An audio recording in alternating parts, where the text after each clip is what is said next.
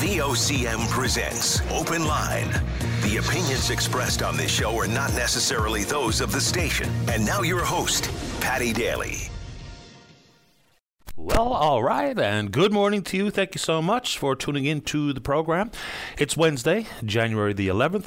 This is Open Line. I'm your host, Paddy Daly, and David Williams. He's producing the program. Let's do it. If you're in the St. John's metro region, the number to dial to get in the queue and on the air, 273-5211, or elsewhere, it's toll-free long distance, 1-888-590-VOCM, which is 8626. So much ballyhoo went into the forecast yesterday for the first bit of winter storm action here on the Avalon Peninsula. And it turned out to be the storm that wasn't. So that's okay by me, but you know full well that some of the local meteorologists are taking some pretty heavy swats. Now, of course, when we have a forecast that looks like it's a good idea to close the schools and or government offices and or some private companies will close their doors, you know, it does have some complications when the forecast isn't accurate. I'm not going to go after any meteorologists because I can't imagine how difficult that job is, given the fact that the conditions can change so quickly. For instance, 36 hours prior to yesterday's forecasted storm, it looked like it was going to be a pretty big deal. And then when we woke up yesterday morning, it had tracked a little further east. Consequently, the snowfall amounts were down. I don't know, we got about, 10 centimeters, Dave? Is that what you just told me? So we got about 10 when we thought there was about 25. The big problem would come is if they forecasted 10 and we got 30. So that's where the big problems would manifest themselves. But so the storm was really not that big a deal, but it did come with some complications for snow clearing, so I'm told, in certain pockets here in the northeast Avalon. But anyway, wasn't that big a deal, which I think is a pretty good thing. You want to talk about it? Let's go. All right, so opening day at Marble Mountain. There's going to be a combination of man-made snow and natural snow. It's going to be firm and fast, so if you're going to be taken to the hill, first run is at 10 a.m. this morning. Whether you're on the skis or on a snowboard, if you want to send along your reaction to what the conditions are like at Marble Mountain. Of course, they had it open over the summer, but getting back to what they do best is to operate the winter season. Apparently, the sale of passes is up, which is a good thing. They've created a weekend ski pass for those who are unable to get to the hill during the weekday, so I'm sure that's going to be an attractive option, and I'm looking forward to hopefully getting out for a couple of runs sometime this winter myself. But good luck to all the crowd operating. It's going to be, by the time they get fully staffed up, about 100 people working at the hill. And of course, along comes the conversation about government's role in the operations of Marble Mountain, which is contentious and controversial in some corners, but you want to talk about it, you know what to do. What a night for Dawson Mercer, Bay Roberts native, of course, playing for the New Jersey Devils. It was his first multi-goal game and his first three-point night in the National Hockey League. He's having a pretty great season, I have to say. I like watching him. And both his goals last night were really dogged, head hard to the net. Real beauty for his second goal of the night and the winner. So congratulations, Dawson. That's a big deal, man. 2 goals on the night, add an assist for a 3-point night. And there you go. Just a couple of quick notes. I found this interesting. So if you watched the World Juniors, you heard a lot of the Fables rendition of Heave Away, because it was Canada's goal song, and they scored a lot of goals. It hit number 1 on Apple's charts, which is pretty cool, the Fables version of. But I saw this on social media. It was posted by a member of the Order of Canada, iconic local musician Kelly Russell. And he's talking about where he first heard Heave Away. It's been very much attached to the Fables and Fair Ball. It was their rendition that was played in Halifax and in Moncton for the World Juniors. But here's what he goes on to say. He says, but this old sea shanty has a much deeper history. So where did the Fables get the song? Possibly from the Punters, another local band, Larry Foley and the boys, who recorded a full year before the Fables. Where did the Punters get it? Probably from Jim Payne and Kelly Russell himself, who performed it regularly during the 1980s. Where did they get it? He says his recollection is hazy, but it's probably from Anita Best, but I'm not sure. And so where did she learn it? I first heard the song, says Kelly Russell, in a 1972 album by Roger McGuinn, who of course was the lead man for the Byrds, frontman. There's also some other artists who have recorded the song over the years. So here's a couple of renditions that he points to. In 1957, it was recorded as Heave Away My Johnny by English folk singers A.L. Lloyd and Evan McCall. In 1964, English folk singer Lou Killen sang Heave Away My Johnny in topic of anthology of sea songs and shanties. In 1968, it was recorded as Heave Away My Johnny by Irish folk group the Clancy Brothers and Tommy Macon. 1997, recorded as Come Get Your Duds in Order, Heave Away, by Canadian Celtic rock group The Punters, and in 1998 recorded as Heave Away by the Canadian Celtic rock group The Fables on their debut album tear the house down. So it has made its rounds for some pretty iconic names there. And it landed on the Fables, and of course they're getting a lot of the attention. But that's an interesting post from Kelly. Maybe if you're listening this morning, Kelly, give us a shout. Kelly's also a member of the Order of Canada. Did I say that in the introduction? Maybe, don't know. All right, on the hockey front, congratulations to James Melindy.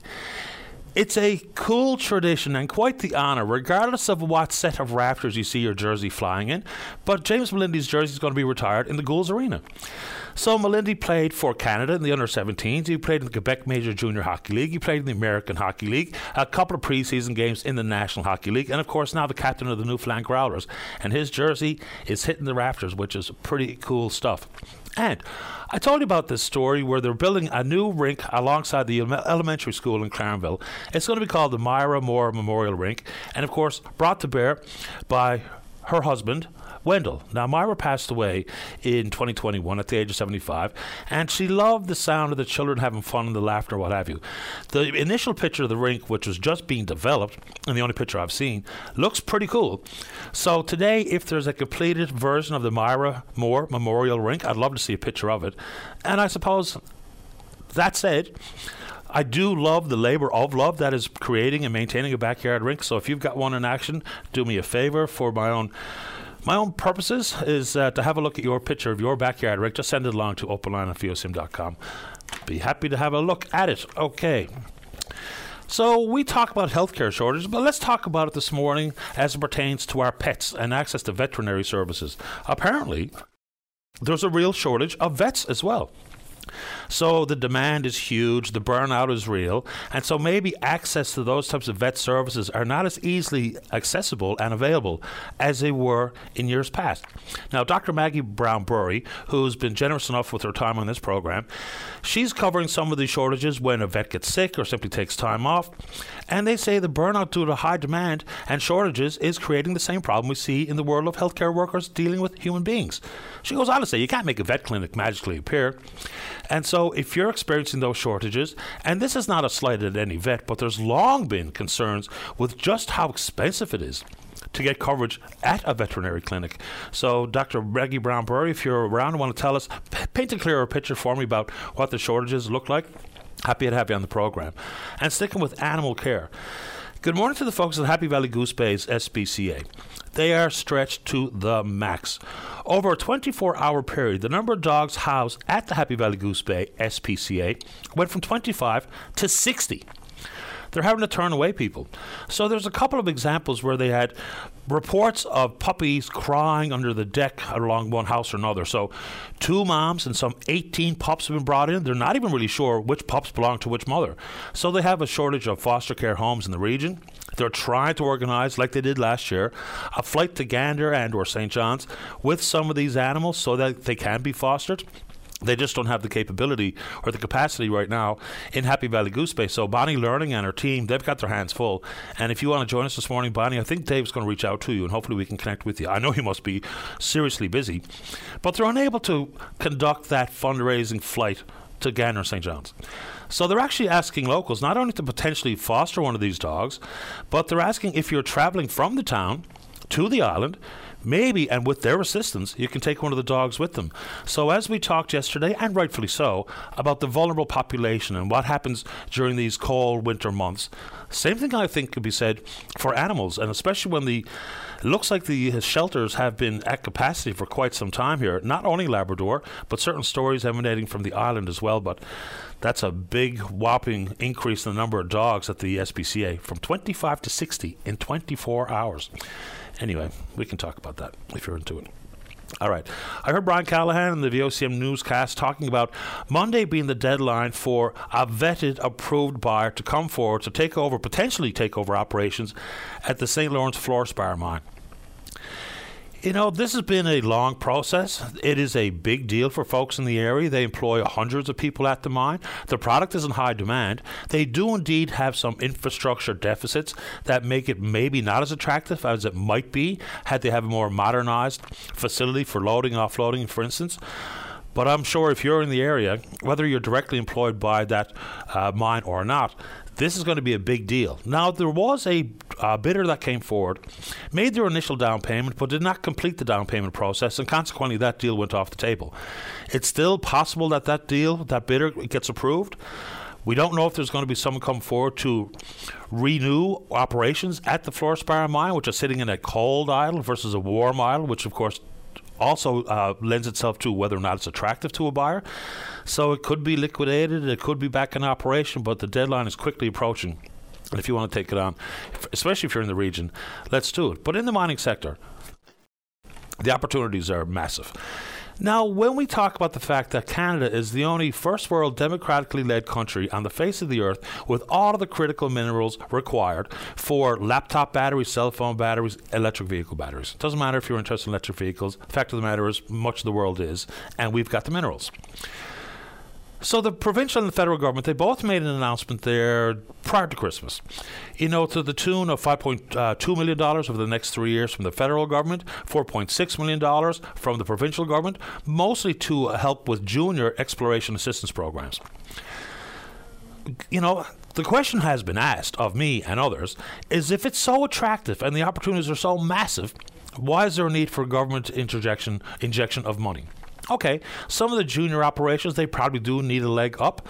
But in 2022, there was some $5.4 billion in mineral shipments, $189 million in exploration, spent on exploration, and employment of approximately 8,800 person years. So the question for me would be, if we have the minerals, and Canada has done not a great job on this front over the years, and in this province I think the same can be said, is we have the coveted natural resources, but have we maximized the opportunity from them?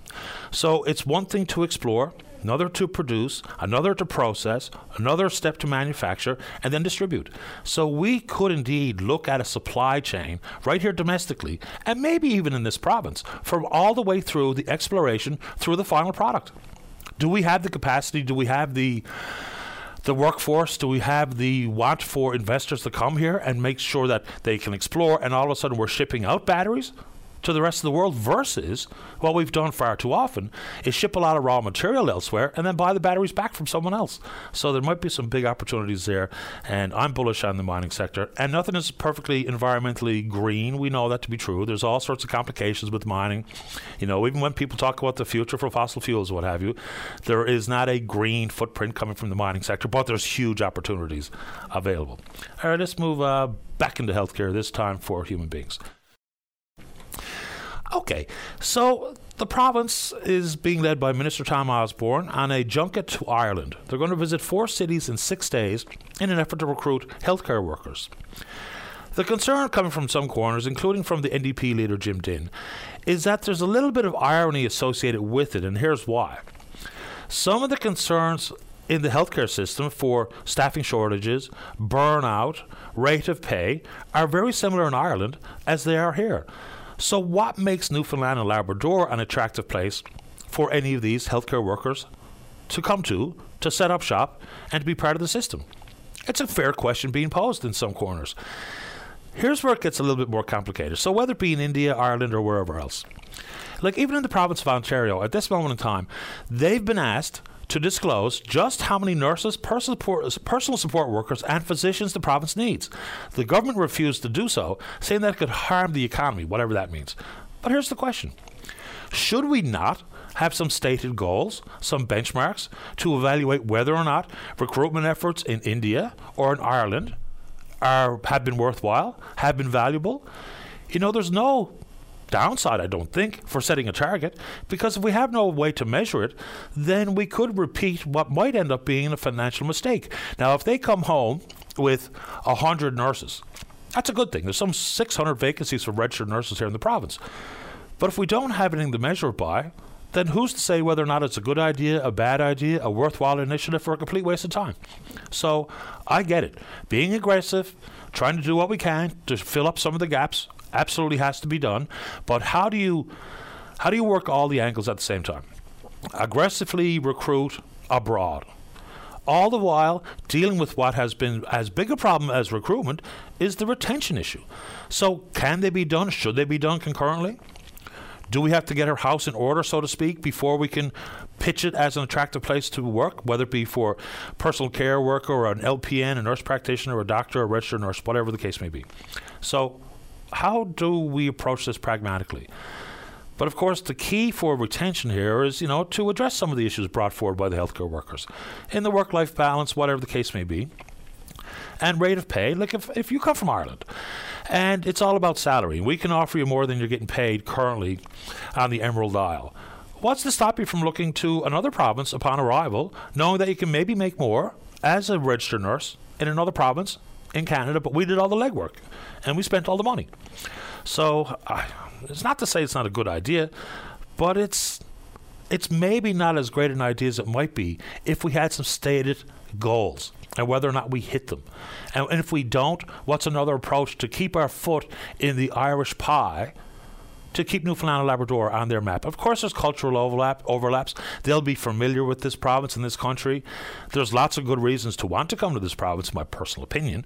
But if we don't measure it, how are we supposed to talk about it? All right, a couple of quickies here. Looking forward to hearing from someone from Gander and area, given the obstetrics issue. So patients are being diverted to Grand Falls, Windsor. And that comes with a big complication, not only for folks who are living in Gander proper, but for other parts of the area where now they're going to have to travel even further to get to Grand Falls, Windsor for the treatment. And that'd be folks, for instance, in Glovertown or Musgrave Harbour or Wesleyville. A lot of hours on the road, and during the winter season, we know that becomes even more complicated and potentially perilous.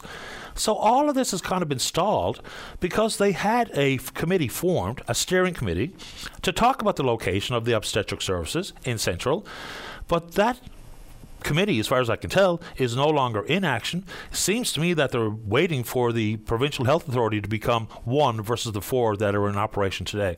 So lots of worries in the area. And Gander's growing in population. This is not to besmirch the decision to be in Grand Falls, Windsor. I don't live out there, but if we're making decisions based on population base, then the argument for Gander is a strong one. So whether or not you're in Grand Falls, Windsor, Gander, Wesleyville, Musgrave Harbour, or anywhere out there that you'll be impacted by this, we're happy to have you on the show today. And we see the story that some 100 paramedics, ambulance operators, and dispatchers, represented by the Teamsters, they have started their job action, a work to rule. What exactly that looks like, we'll try to get Hubert Daw, the business manager, on for that particular local to give us an idea exactly what folks will see. He says, and just to paraphrase, not to put words in his mouth, you won't see a big change in paramedic services. They might not be wearing the uniform you're familiar with. They may be handing out information pamphlets describing their concerns, whether it be about rate of pay, and that's the number one thing, is the rate of pay. But there's a big disconnect between the public and the private offerings here, and the province has dragged its feet for years trying to settle this. So, Mr. Daw, if you're out there and you want to talk this morning, we're happy to have you on and give this some more attention. Another quick one on healthcare, and this one, mental health. People are quick to condemn the public relations campaign that really felt like a public relations campaign when Bell was involved with Let's Talk Day. So this year, it's not going to be a matter of having to hashtag Bell Let's Talk to get 5 cents per to come up with the annual donation coming from Bell, the company. And yes, look, I get it. Giving them some free publicity is exactly what they want, even though there might be some people at leadership in Bell that really have this as a close to their heart want to discuss and want to donate to. But this year they're going to make a donation of $10 million with no big activity on January the 25th. $10 million is actually more than they've ever donated in a single year. Last year there was 165 million times online where people hashtagged Let's Talk, and that resulted in $8.2 million. They've been at it since 2010. And over the course of the 13 years, about $130 million has gone to mental health organizations and services. So I get it. I'm not here to pump their tires. But even if we just take it upon ourselves, not only on January 25th, but there's been some good progress regarding public discourse and conversation, not necessarily the increase in long-term access or what have you for mental health care services, but I just feel like, and of course I'm just talking as one person, it feels like we're doing a bit of a better job talking about mental health and understanding mental health services, understanding the difference between mental health, mental illness, mental wellness. So even if the 25th comes and goes without a big load of hashtags trying to raise money, let's keep the conversation going, because I like to think it's helping. But folks who are in the system and who are some of the mental health advocates need to be much better positioned to tell us exactly whether or not we're making any forward strides. But anyway, the Bells made a decision for a one-time $10 million donation this year. All right, I wanted to talk about a couple of government issues, federal government issues, but we had Minister Derek Bragg on yesterday talking about the fact that there's going to be some virtual consultations, and people can go to Engage NL's website to talk about potential amendments to the Crown Lands issue, squatters' rights, and amendments to the Lands Act. You should share your personal story with us, if you're so inclined. Here's a question I would ask. How does the Crown even have any right to title if over the decades where you've built your home on a plot of land unbeknownst to you is not yours, it's belonged to the Newfoundland and Labrador government as part of their Crown lands? Because the assessment agency of the province and the municipal government's actions of taking your tax dollars, is there at some point a breaking point where actual legal claim to the title for the province has gone by the wayside? Because the province operates the assessment agency, and so they've been putting a value on your home, which includes your land, and then consequently your taxes have been paid, and then all of a sudden all those tax dollars maybe were ill-gotten gains by a municipality. At some point, is there a legal threshold where I wonder whether or not the province actually has claim to it? I don't know. Throw it out there for your consideration. We're on Twitter. We're VOCM Open Line. Follow us there. Our email address is openline@vocm.com. When we come back, let's have a great show. That's only happening when you join us on the program. Don't go away. Welcome back to the program. Well, we talk a lot about housing, and not just about, vulnerable citizens when we have these cold winter days and winter nights and pending storms, but there's a long-term need to get this right. Joining us on line number 1 is Ward 2 Councillor here in the City of St. John's. That's Ophelia Ravencroft. Good morning, Ophelia. You're on the air. How you doing? Doing okay. I should mention you're also the housing lead representing council, so welcome to the program. Thank you. Okay, so there's been an announcement of a 10-year affordable housing strategy. What exactly is included therein? Well, it should be made clear, of course, what was announced in what I read out in the council meeting on Monday was actually an annual update for the 10-year affordable housing strategy, which was passed by council back in 2019. We've just come out of year 4 and into year 5 of that. And I think the work that's been done, over the past year has been really quite significant. I've spoken on the program before and elsewhere about things like the vacancy rate, which was not included in this update. That's coming in the future. But, a number of things have been announced in the last year that were kind of, excuse me, sorry, not feeling well today, that were kind of accumulated into this one report. The Civic Housing Action Fund, for example, now being replenished with a portion of the city's development fees so that we can better support community partners with their projects. The announcement that the city has been selected for the federal government's Rapid Housing Initiative funding, with more information to come. I think there was some really significant stuff in there, and given the state of the affordable housing crisis that we're in right now, it's good to know that we've been able to accomplish so much in the last year. Give some idea what has been accomplished, because I knew this was a midstream announcement, but how many units, for instance, have been created? I know that the most recent federal government announcement, there's no time to have acted on it as of yet to build more units, but what sort of momentum are we enjoying, or have we been more stagnant than moving forward? Your opinion? Well, I think we're certainly moving in the right direction here. As you said, the current federal announcement, the one that came out within the last few weeks, there's been no time to move on that, but we were announced as one of in 2021, I think it was in June or July, prior to my time on council, we were also selected for RHI funding under the federal government's initiative as well, and that was funded for, it was a few $1 million for 14 units, and the community proponents that we partnered with on that one actually exceeded it and built 20. So that's quite significant. In addition to that, I think that is kind of an indication of the considerable direction that we're going in. I'm also, as I said, really looking forward to finding out exactly how much the vacancy rate has gone down. We had cut that by a quarter the last time that we spoke about it. It's going down by another quarter in the future, hopefully. So I hope to have some good news there in the coming weeks. Yeah, year over year, we went from 3% vacancy rate from 9% to about 3%, which created a massive crunch. Then you talk about the increased costs, whether it be to buy, interest rates going up, or the rent prices going up. Where are the units being built? Because in the world of affordable housing, it's simply not just the construction of a unit, it's access to amenities, proximity to services. So where are we building these units? Well, everywhere. If you look at, for example, one of the things that was mentioned in this report, for example, there's been some studies done in the last little while around the identification of vacant parcels of city land on which we can build units in the future. We've identified some, for instance, on Empire Avenue, on Forest Road, Waterford Bridge Road, areas that are easily accessible by public transit, that are easily accessible to amenities, that are good and walkable as well. Seeing housing built in those areas, I think, is exactly the right kind of move.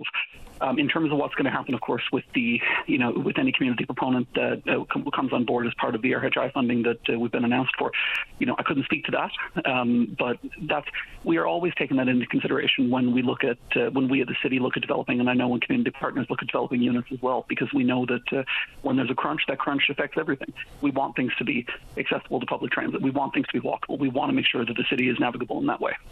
Are there hard and fast rules for when developers come forward to, say, add on to a subdivision or to create a new one? Are there any hard and fast rules they have to abide by for including affordable housing in their master plan? No hard and fast rules, but it's always something, of course, that would be encouraged. And, there's always discussions around, could we do incentives for something or other? Is there a requirement, for example, that says, you must include X amount of affordable housing? No, although if we had the legislative authority to do that, that's certainly something I would be interested in looking into. What about the current properties that are available? I know that the responsibility regarding Newfoundland and Labrador housing, it falls on John Abbott's desk, but there's a lot of units that are available that are not in play, whether it be waiting for renovations or they're in a certain state of disrepair, for instance. So talk about the relationship with the province, because if every unit was maximised, it would go further to chipping away at the vacancy rate. Well, absolutely. I mean, the vacancy rate on our end, of course, that's what I was referring to when I'm saying that this has been going down pretty considerably. Right. Our ability to turn those units around is decently significant, thankfully, and really depends on what kind of condition they're given to us. And in terms of where the province is going with their vacancy rate, or how far NLHC has been able to make progress with that, there's always conversations ongoing between CSJ Housing and Newfoundland and Labrador Housing around how we can, best do this. I know that one of the things announced, for example, in that report was that there's an updated housing needs assessment, which is going to be forthcoming. That's a partnership between us, and we're hoping to have that one released, I think it's by the end of March. So hopefully that will assist them in planning for their future as well. Once again, provincial responsibility regarding housing, and then some of the conversations we've had leading up to yesterday's forecasted storm about the fact there's some 231 people, that's what the research says, that are homeless, but you have to believe that's not really truly reflective of how many people are homeless and are on the verge of being homeless. And I know things like emergency shelter is the responsibility of the province, but warm rooms and how the city evaluates whether or not they should take it upon themselves to create that sort of warm room opportunity to come in, warm up, get a bite to eat, be able to use the bathroom. Well, is there a threshold that has to be met before the city takes action? For instance, on some of these forecasted storms. Yesterday didn't really come to pass, which is okay by me. But what's the city's role in some of these potential emergency situations? So with warming centres and so on, this is something that we have partnered with community orgs in the past to support them through the work they're doing with this one. We have a plan that's in place for emergency events to provide that kind of support. Warming centers, of course, it isn't just a question of having a room that you can sit in. It's frequently around, is there food there? Are there community supports there? And so on.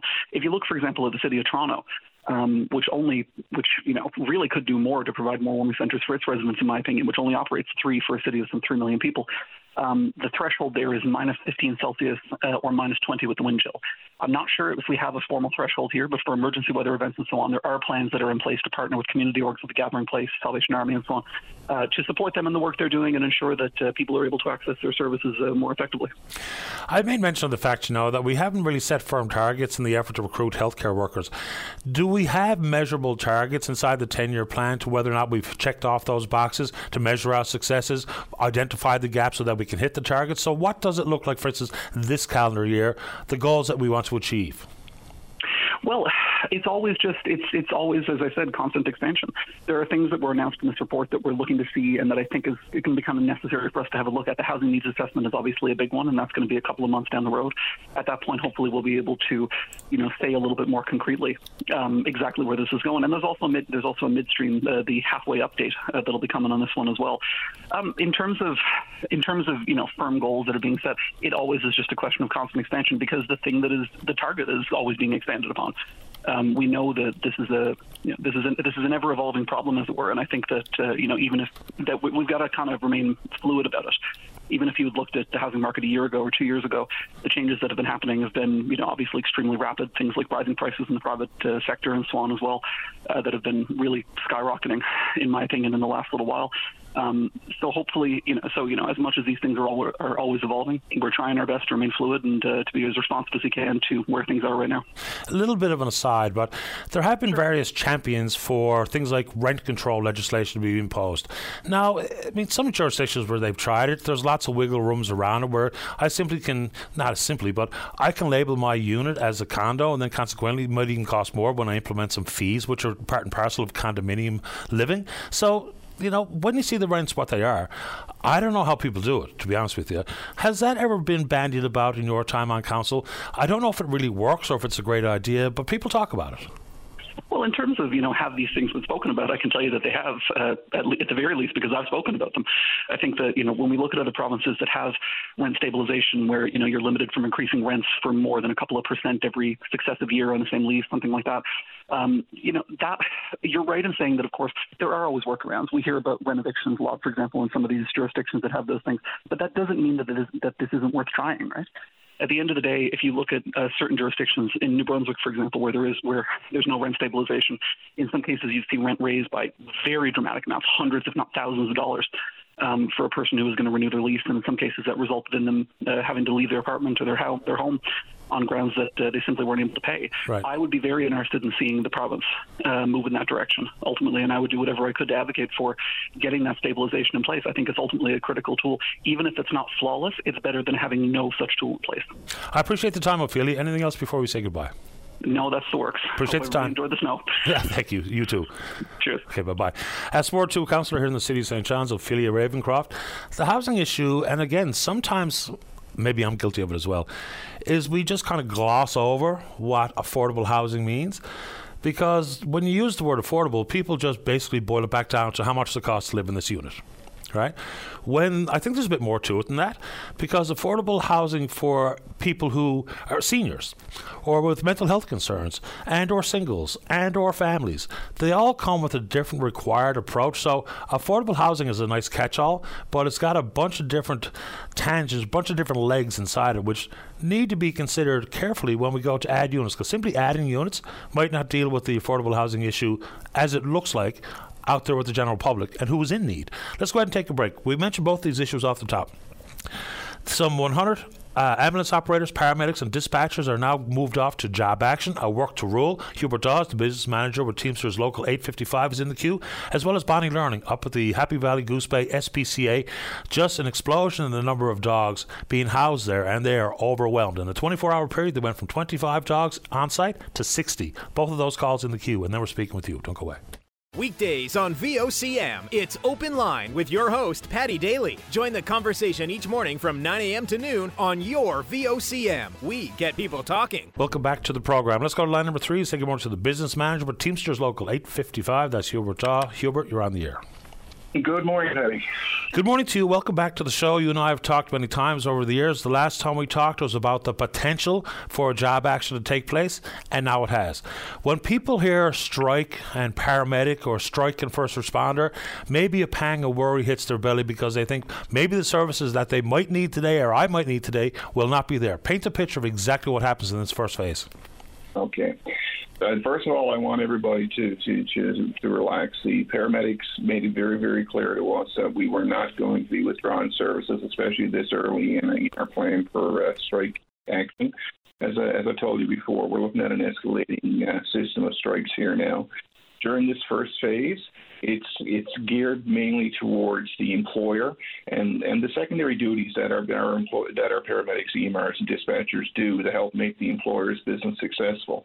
And there's quite an extensive list of things that they do outside of their primary role, which is to provide patient care. So in our phase one, we just want to, start looking at removing those services from the employer, so maybe the employer will realize how much of an impact our paramedics, EMRs, and dispatchers are having on the everyday running of his business, and hopefully that'll encourage to get back to the table. We have seen work the rules work in other industries and other areas, so we're hoping that this is as far as it will have to go. Give us an idea of some of the services that will not be available. The first response to a 911 call will be, but what will not be? Okay, so, well, you do your 911 call. Our dispatchers are going to take the call, and they will continue to dispatch the calls the same as they did yesterday, they did last week. I mean, there'll be no issues there. Things we're looking at is, probably the only one that the general public will notice is your paramedics are not going to be in uniform this morning. When you get picked up by the ambulance, the paramedics will be in a different attire than you're probably used to if you avail of ambulance services. The rest of the stuff is going to be in-house stuff, and I don't really want to get into that list because we're still working on it, and it is sort of what we call a living document. So, as more of the secondary duties start to come to light, we will be adding those to our list. Okay, so people aren't going to see or feel anything quite different here, but you talk about first phase. So are there timelines that have been presented to the employer about when this phase turns into the next phase and whatever that might bring? No, we haven't set a timeline for the employer yet. We just wanted to, start our process, see if it is having an effect. If it is having an effect, and we're going to get meaningful negotiations out of it, we'll continue on doing this until we do have a collective agreement. If, in short order, or, if it appears that this is not having any effect on the employer, then we would move into our second phase. We don't have all the details worked out for our second phase. We do have the blueprint laid out, and we will our strike committees later on this week to have that second phase ready to roll out next week. But that doesn't mean next week we will be moving on to the second phase of our strike. We're just going to be ready if that need arises.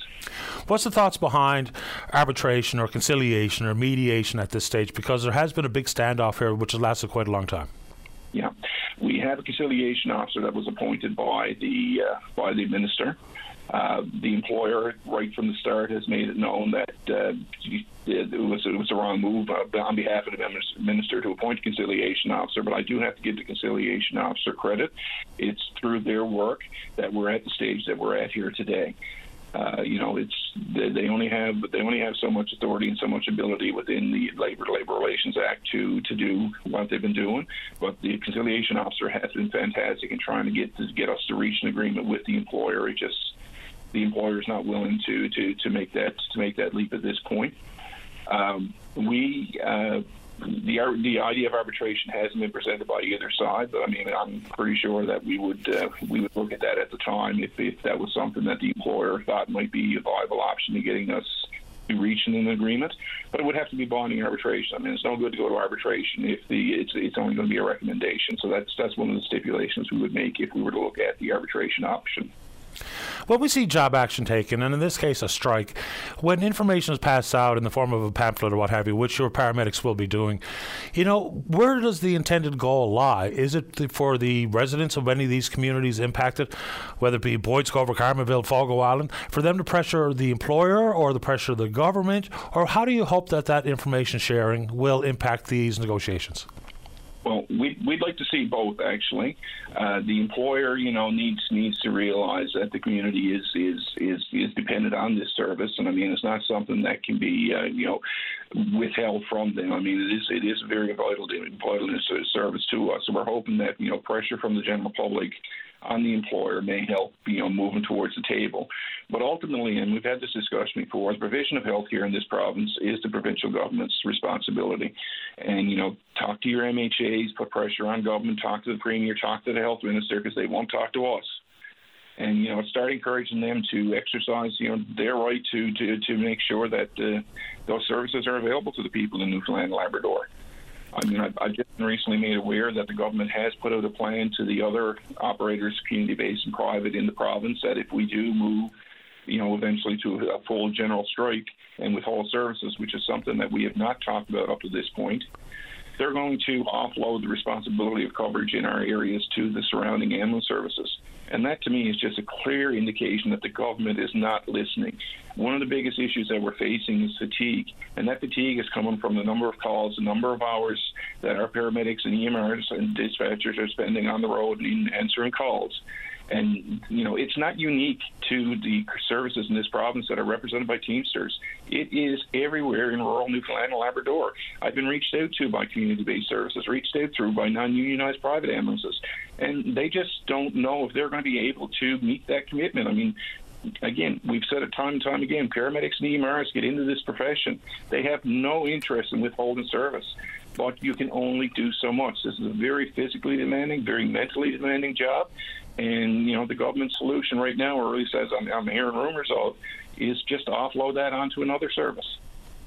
Hubert, appreciate the update today. When there's anything else to report, we look forward to speaking with you again. No problem. Take care now, Patty. You too, Hubert. Bye-bye. Hubert Dahl, business manager with the Teamsters Local 855, phase one of the job action of the people they represent, paramedics, ambulance operators, dispatchers. We'll see where it goes. Let's go to line number 2. Say good morning to the Vice President of the Happy Valley Goose Bay SPCA. That's Bonnie Learning. Good morning, Bonnie. You're on the air. Good morning, Patty. How are you? Great today. Thanks. How about you? Oh, busy. Yes, I bet you are. So one of the quotes in the news story is, you need a miracle. What led to needing a miracle up in Happy Valley Goose Bay's SPCA? So we have a large intake of animals at any given time, but this past weekend put us way over the top. We had a call on Saturday from a homeowner in the Upper Lake Melville area who heard puppies underneath his house. We assembled a team of volunteers, including myself and some other board members and some other volunteers. Went to his home, and indeed there were puppies under his house, and there were 2 mom dogs, 2 stray mom dogs hanging around. We had to get some help to get underneath the house to take off some siding, etc. And by the end of the day, there were 18 puppies with 2 mom dogs. So they had 18 puppies between them. They were probably co-parenting, helping feed them both, feed all the puppies. We had to catch the dogs. The 2 mom dogs were really skittish, but thankfully we got them, and we had to get them. We had no choice. The puppies were too small, so we had to get them. So that was 18 puppies Saturday afternoon. Saturday evening, we had to pick up 10 more that came to us from Postville that had been waiting to come to us for some time. So that made a total of 30 for Saturday alone. And then Sunday, we had a call from another lady in the area who had a stray mom dog with 4 puppies on her property. So we got those as well. So that was a total of 35 new animals within less than 24 hours had to come into our care. Do we know, or is it important to know, where the mom dogs come from? Who owns them? Because no, that's no consequence to us. We wherever they come from, wherever they're to, we'll go to where they're to when we can, when we're able to help go get them, and just take them into our care and look after them and get them taken care of and hopefully get them adopted at some point. Do you have the capacity, the human resources, and all the materials needed to house and look after these 60 dogs? Not really. When we moved into our new building in 2016, it's a 2,500 square foot building. There's a lot more space than what we used to have, but generally speaking, we can only house, X number of dogs. I don't know a number off the top of my head, but we'll squeeze in what we can. We utilize fosters when we can. We utilize the local boarding kennel when we can and when we need to. And so we're way over capacity, but thankfully we have a great working relationship, particularly with the St. John's SPCA and the Gander SPCA, and we're able to transfer animals to them when they have space. So that's what we're working on now in the next few days, to transfer a bunch of these animals to them. They have space to take them, so whenever we can send, we can send. I should add too that we saw this coming. We knew, probably since early summer, our intake hasn't stopped at all. Generally speaking, we'll get, a busy period, of a couple months maybe, where we're kind of overflowing with animals. We'll get them moved on, adopted, etc. And then there'll be kind of a bit of downtime at the shelter where it's not so crazy and it's not so busy. We haven't experienced that since early summer, and we knew we were probably going to reach a crisis point at some point, and we reached it this weekend. Just from my understanding, so last year, summer, maybe February, you raised enough money to send a charter flight to Gander St. John's with some animals where they had space here and you did not. You say it wasn't available this year. What makes it unavailable? What makes a charter unavailable? Yeah, but why is it not an option this year? I'm just curious. Yeah, because we just don't have the funds to do it this time around. Last year, St. John's SPCA had actually raised $5,000 to go toward a charter because that was our goal, because we had been overrun with animals, and we did some fundraising as well, and we had a bit of extra money on hand that we could put toward it. That's not a reality at this point in time right now for us. Funds are running low. We're just so busy caring for the animals themselves. We just don't have extra time to spend on anything else, to be totally honest. So, you said the mom dogs are gets a bit skittish, pardon me, but the puppies crying under someone's front porch or their back deck, what kind of shape are the puppies in? The puppies, thankfully, were really good. They're really well, they're a nice little size. They weren't emaciated or anything like that, and the mom dogs were pretty good as well. So thankfully, all the puppies were good. So we got one of those moms and 10 puppies into a foster home, and one mom and the other 8 puppies are at our shelter right now. So they're all doing good. One of the moms is a bit more skittish and feral than the other, but we're confident she'll come around over time. Bonnie, you talk about not only potential for foster homes in the area, but for people who are flying out of the area to the island or possibly elsewhere, and you're asking them if it's possible for them to take a dog with them. What does that process look like? Oh, yeah. So that's pretty straightforward. So all people have to do if they're flying to Gander or St. John's is to contact me. All I need is their itinerary. I can contact the airline and try to attach a kennel for them, so they don't even have to do that part. Then all we have to do is meet the person at the airport with the animal, and we pay for the kennel, and then there's someone on the other end of St. John's or Gander to meet the person traveling. They don't have to handle the dog. They don't have to handle the kennel. We take care of everything from start to finish. So it's just a matter of someone saying, hey, yeah, sure, try to attach a kennel to me, and we'll go from there. So that's all there is to it. It's pretty straightforward. I've had a lot of spots. Thank goodness. I've got 7 flights booked now between tomorrow and up till Tuesday next week, and I got about 6 or 7 more to check out today to see if I can attach kennels. So the response has been really good. So it's really appreciated because that's a really good way to move animals for us. It sure sounds like. The fact that it's that straightforward and the lack of needing to handle the dog or the kennel probably makes it a very attractive option to try to help out, because no real pressure. You're met at the other end and you've chipped in a good deed. Anything else this morning, Bonnie? Yeah, I do want to add that we are just so busy. Like in 2022, we took in a total of 511 animals. The majority of those animals in our area, dogs and puppies, of course. And it's very stressful. It's time-consuming, and we're just doing the best we can. Unfortunately, we had to put out a post a couple days ago that we're just closed to intake right now, just because we have physically no space. But I have had a lot of people reach out to be foster homes, so I'm hoping we can utilize some of those to try to free up some space as well. But we're just asking people to bear with us, to be patient. If people are looking to get animals to us, all we can do right now is put them on a wait list, and we will certainly do that. And, just bear with us. We're doing the best we can, and as soon as we can start moving some animals out, we can start taking some new ones in, because we've got about 30 on our wait list right now. So we'll have to start working on those. But again, we're just asking the general public for their patience and their support as we, try to work through this, influx of animals. I'll keep up the good work, and thanks for the time this morning, Bonnie. Thanks a lot. Appreciate it. Take good care. You too. Alrighty, bye-bye. Bye-bye.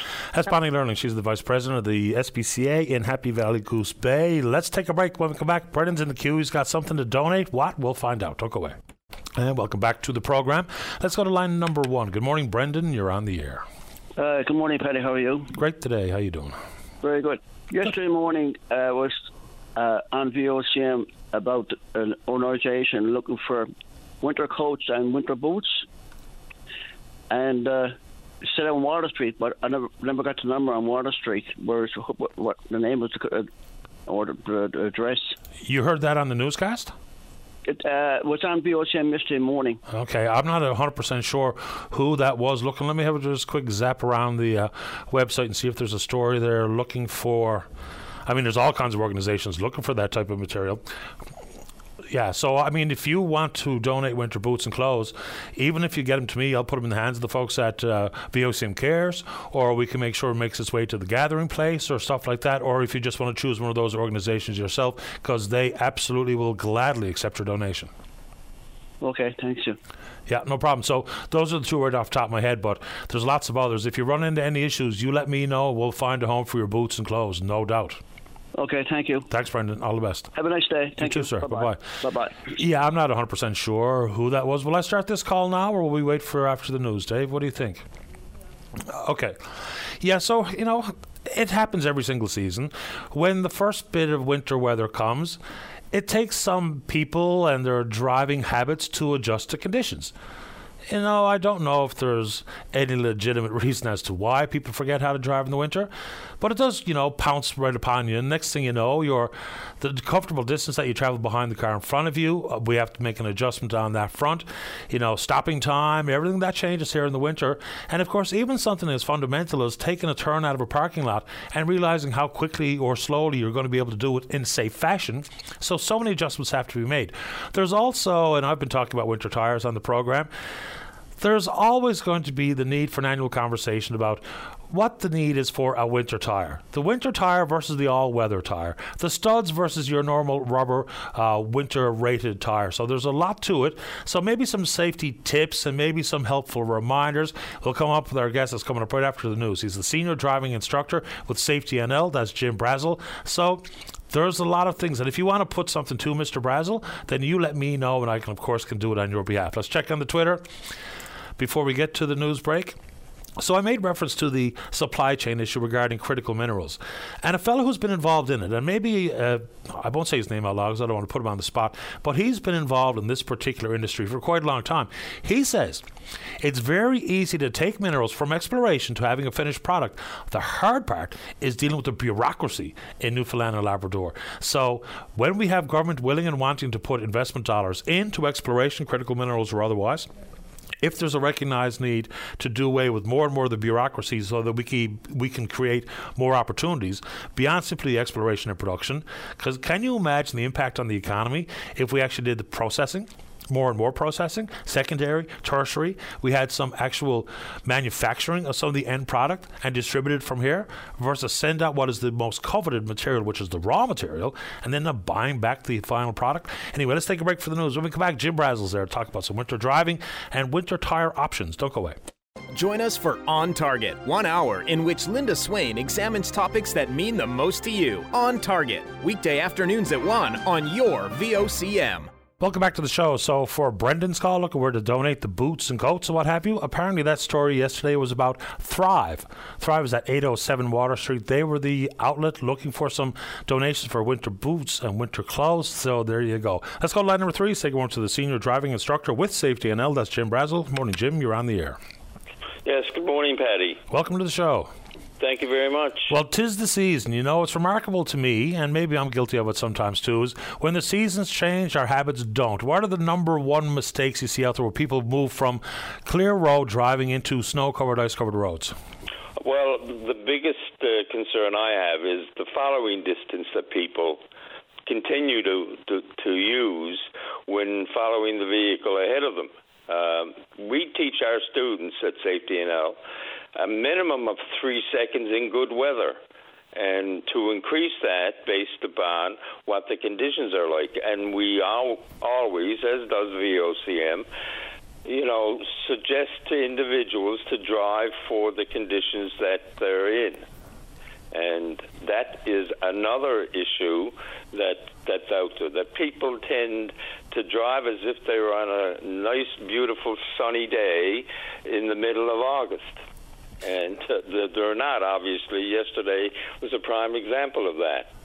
Yeah, I mean, you see it. I traveled back on the Outer Ring Road in my commute home after the show, and you always get a few heroes that are going to take the left lane and blister through because they've got a big truck with four-wheel drive and winter tires, when in fact that makes very little difference when you're going too fast for the conditions themselves. What do you suggest people do to prepare to understand just what the conditions are like under the rubber? For me, I don't know if this is a good idea or not, but this is what I do some days. I get out into my own street. It won't be necessarily reflective of like Elizabeth Avenue or the Outer Ring Road, but I do a little brake test, and I see how far the vehicle slides just by going 10, 15 kilometers an hour, jam on the brakes, see what happens, just to give myself an idea of what the conditions are like. Exactly, and there's nothing wrong with doing that. As a matter of fact, one of the suggestions we make to people is that when they get the first snow is that they take their vehicle to see how it reacts to the conditions and adjust the driving accordingly. Yeah, it makes sense. Okay, so stop time is one thing, but it also has a direct relation to your brakes, their speed, and your tires. Here comes the annual conversation about what's required. Right. Summer tires, no good. All seasons, probably no good. Let's get into the difference between an all-weather tire and a winter-rated tire. Well, they're both winter rated. An all-weather tire is a tire that's not going to be the best in terms of really severe winter weather. And so it's the sort of tire that you can see individuals who don't have to go out into the conditions that were evident yesterday could stay at home but still be able to drive in the wintertime in less severe conditions. And it is still rated as a winter tire. It has the mountain inside, or the snowflake inside the mountain peak, but it's the type of tire that you can drive all year long, including the winter time, as long as you're not, like I said, going out into really severe conditions. Not going to try to talk anybody out of a studded tire, but there are some issues concerning studs. Now, it's not about what it does to the roads. It's just where it's most appropriate, where it's most effective. For some people, they swear by it. They couldn't care less. Studded tires is what they're going to use in the wintertime, come hell or high water. Where is it most ideal? Is the scenario most ideal for a studded tire versus, let's say, normal winter tire? Well, I would suggest to people that maybe throughout this province, the one area that has a different type of winter is the Avalon Peninsula. And when you look at the streets, say, in St. John's, the hills, and that kind of environment, then that's when a studded tire probably is best used. We get about maybe a dozen times in the course of a winter where you're forecasting for icy conditions, for black ice being on the roads. That's when a studded tire is best used. It doesn't provide you any benefit in terms of snow. And I think that there's something else that drivers need to be made aware of, and that is that a studded tire, it takes longer to stop that vehicle on dry pavement. So when we have clear roads, dry pavement, that when you break a studded tire, it's going to take longer for you to stop. It just makes sense because you're reducing the amount of contact between the rubber and the road with the introduction of the stud. Yes, exactly. Anything else you want to offer for a safety tip or some friendly reminders before we say goodbye, Jim?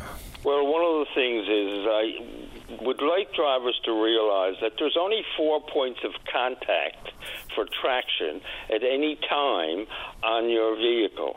And those 4 points is approximately a foot tire.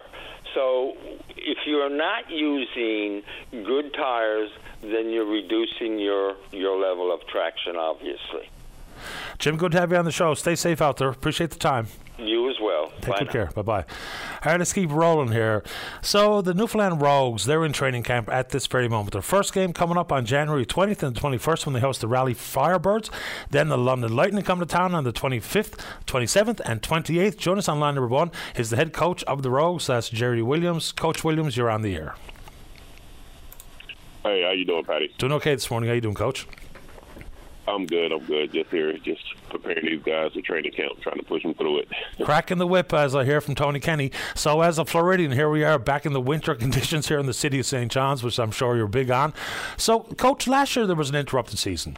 And now you've changed leagues as well. So you moved from the American Basketball Association to join the Basketball League. You have a partnership with the Canadian Basketball League. What changes realistically for you in the club? Well, different type players.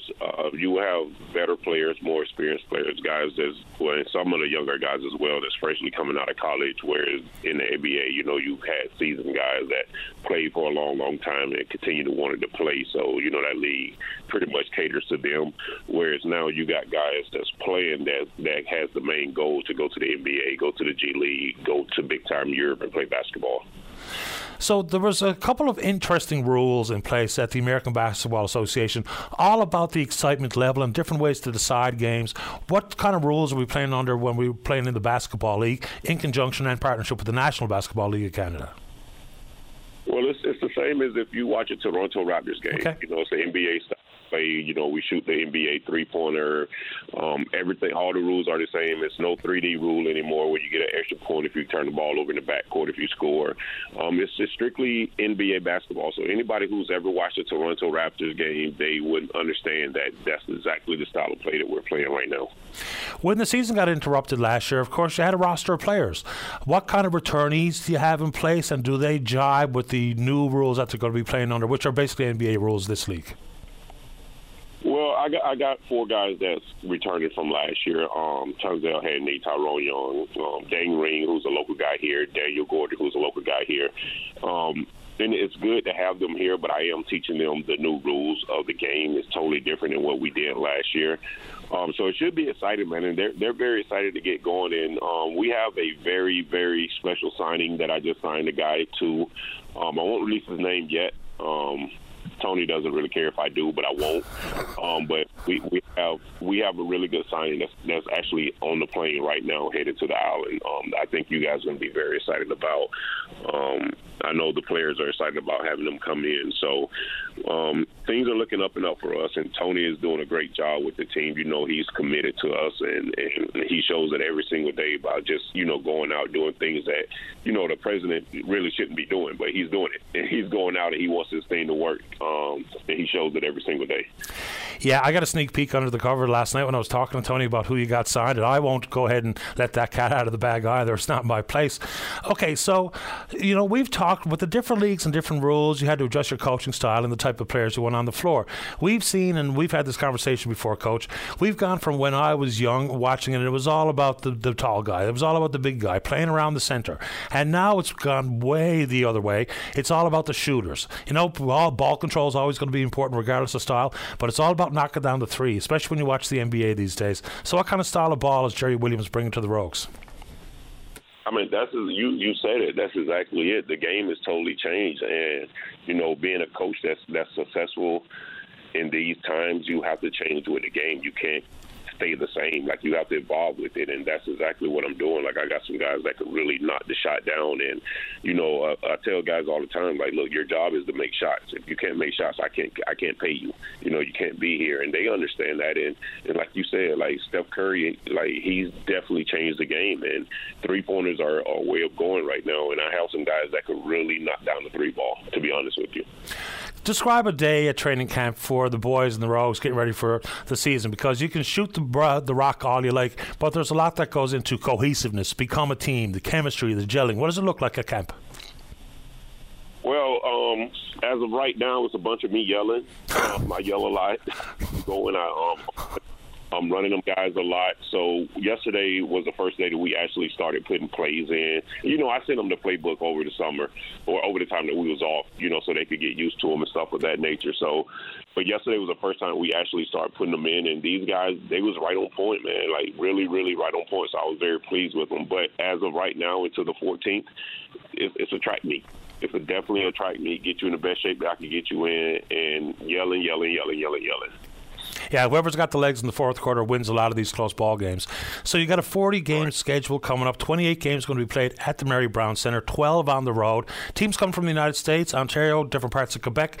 So I'm looking forward to the Rogues season this year. And just a quick one outside of your league, but I guess it does play a role in talking about basketball in full. It was just yesterday on the 10th of January. This date in 1986, Kareem Abdul-Jabbar scored his 34,000th point. He went on, of course, still the all-time leader at 38,387. LeBron's going to catch him. What do you make of that race with LeBron James chasing the great Kareem Abdul-Jabbar? I mean, man, listen, LeBron is one of the best players that ever put on a pair of basketball shoes to play the game. I'm very excited for him. I'm happy for him. I think he deserves every accolade that he achieves. He's been around for a very, very long time. And, you know, he's trying to stay around and play with his son. Like, who could say that? Like, There's not a lot of people that can actually say, I want to play with my son. And he's able to do that. And, you know, that's a great thing, man. Like, with me, I'm bringing my son over here to come just to see us practice, and he's ecstatic. So just think about if I was able to play in the NBA with him.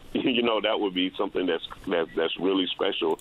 So LeBron, he's amazing, man, and all the accolades that he achieved, I'm just happy for him. I'm pulling for him. Yeah, billion-dollar athlete. The world has changed so remarkably in pro sports. It's mind-boggling. So he's just short of 38,000, and he's inevitably going to catch Kareem. And we'll see if he gets to stick around long enough to play with his boy. So, best player of all time, MJ or LeBron? Oh, man, come on. That's Michael Jordan. Come on, man. Hey, man, I'm with you. Okay, Coach. It's not close to me. It's Michael Jordan, hands down, for sure. Yeah, me too. So the Newfoundland Rogues are going to hit the court not only today to continue on with training camp. First game comes up on the 20th of January. You play on the 21st as well against the Raleigh Firebirds. The London Lightning come to town on the 25th, 7th, and 8th. If you want tickets to go catch some Rogue action, and the tickets are affordable. We're looking at $17 to go see some pro ball. Just go to the Mary Brown Center box office, get yourself lined up for those two home openers, and then we'll see how the season proceeds from there. Coach, good to have you on the show. Good luck. Go get them. All right, I appreciate you so much, Patty. Take care. Bye-bye.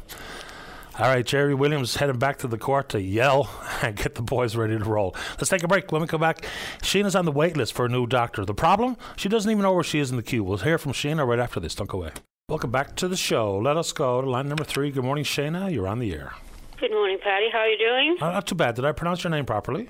You did. Okay, great. Good start. So, I moved to the west coast of the island a couple years ago, and I went on the database to get a doctor in this area, and just over 2 years ago was told that there were 700 people ahead of me. So I decided after a couple years had gone by that I just was curious how many fewer people there would be ahead of me because my name had moved up the list. And I started calling different health agencies and part of Western Health to first of all find who I needed to call to get that information. And the people I called said they had no idea. So I just then went back to the phone number that you call when you wanted your name to go on the list, because it was logical to me that if the people taking your names to go on the list would be able to tell you where you were on the list, right? Makes sense? And I called, and the person I spoke with said, he only puts data in the system and can't tell me where I am on the list after 2 years because he has no access to that. And I said, well, then who do I call? And he said he didn't know. So I find that all quite a bit baffling because I think it's reasonable for a person on a wait list to find out after a decent amount of time has passed where they are since they first signed up. So that's the mystery. Yeah, you would think so. I mean, I think the same could be said for people waiting for a procedure, one procedure or another, diagnostic imaging or whatever the case may be. If you know where you are, then it may give you a little bit of ease some of your anxieties knowing that you're soon going to be seen, as opposed to the unknowns, which leads to more and more anxiety and frustration. So it's strange that you can't find that out. Just from my base understanding, and now that I hear you that you moved to the West Coast, I recognize your name and who you are. So welcome back to the show. Thank you, Patty. So is this through Patient Connect NL? Is that the list that you put your name on? Well, I went on the government page to see, where to begin to unravel this. And, whatever the phone number is you're supposed to call, or it's divided up by region, by health region. So I called the phone number for Western. But, whatever is on the government pages for, are you looking for a doctor, go on a wait list, and then you proceed through how you're supposed to do that based on where you live in the province. Okay, because that's what I did. I didn't have a family doctor, so it was called Patient Connect NL. I signed up online, and I never knew where I was in the queue, and it took me, I'm going to say 10 months before I got connected with a doctor. My doctor is at one of these new collaborative care clinics here on Mundy Pond Road. So it took me quite a while. I did not chase to see where I was in the queue. I don't know what that process should look like, but it'd be a helpful piece of information. Well, it certainly would. I mean, I think waiting 2+ years since I signed up, I don't think that's me being impatient. No. No pun intended. for the patient to want to know, where am I? And I guess I'm just curious if anyone can solve this mystery for me. I just found it very unusual that any other government agency I've ever called where they asked me for personal information, whether it would be MCP or something like that, when they have the information and know that you are actually who you say you are, they'll give you what you want. And I've never heard of a one-way database where someone just inputs but can't give you your own personal information. I can figure it out. I'll contact the department to see if there's a process to find out where you are, whether it be with Patient Connect NL or any other database held by one regional health authority or another. I'll find out, and I'll speak about it on the show. Okay, well, thank you for your help, Patty. Appreciate your time, Shannon. Take good care. Take care. All right. Bye-bye. Yeah, that should be something we can figure out. And why wouldn't people know where someone is on a wait list?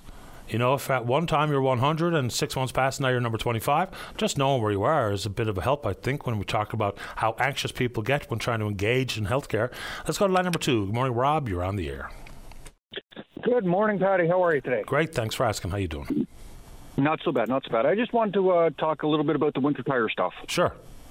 So I have to give a thumbs up to Mr. Brazel there, who said about the studded tires. They're only good on a little bit of ice. They don't do nothing when you get a bed of snow down like we got here yesterday. They don't do a thing. And they only tear up the roads more. If you're living in an icy community, so be it.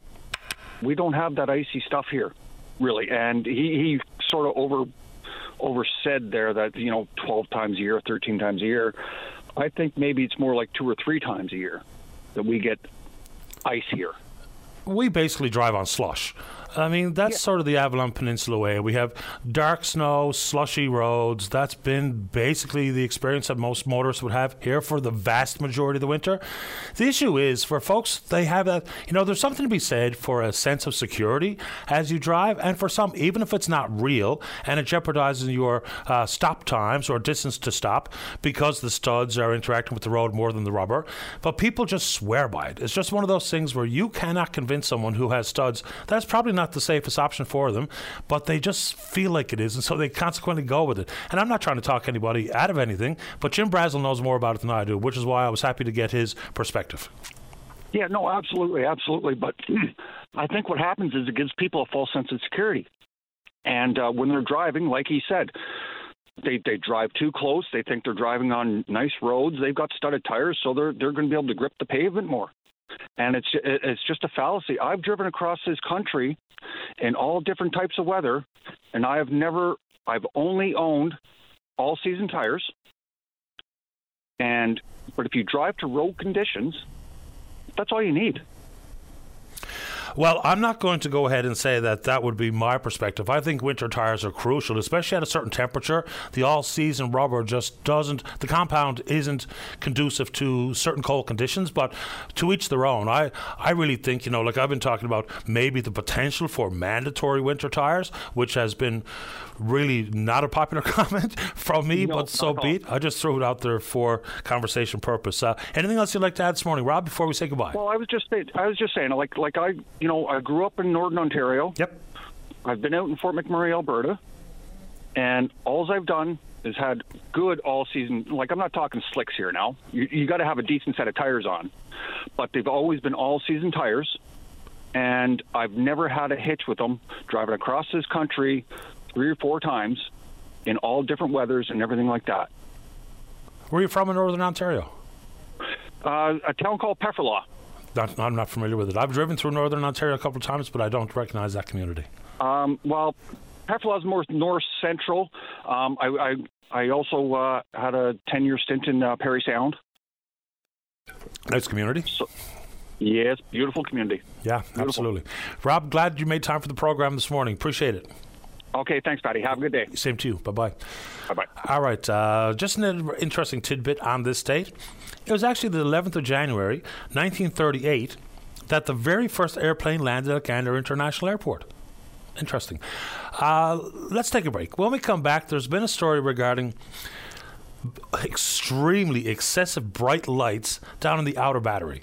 And what that means for the residents surrounding those very, very extremely bright lights, which I took it upon myself to go down and see, it's quite the sight to behold, even though you have to squint to look at them. Steve's in the queue to talk about that, and then we're speaking with you. Don't go away.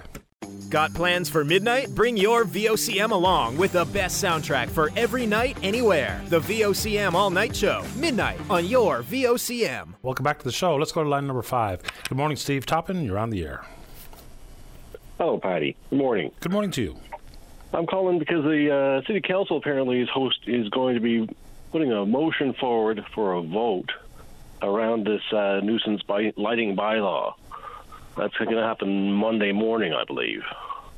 Yep. It's to address the extremely bright lights at the Narrows and Outer Battery Road.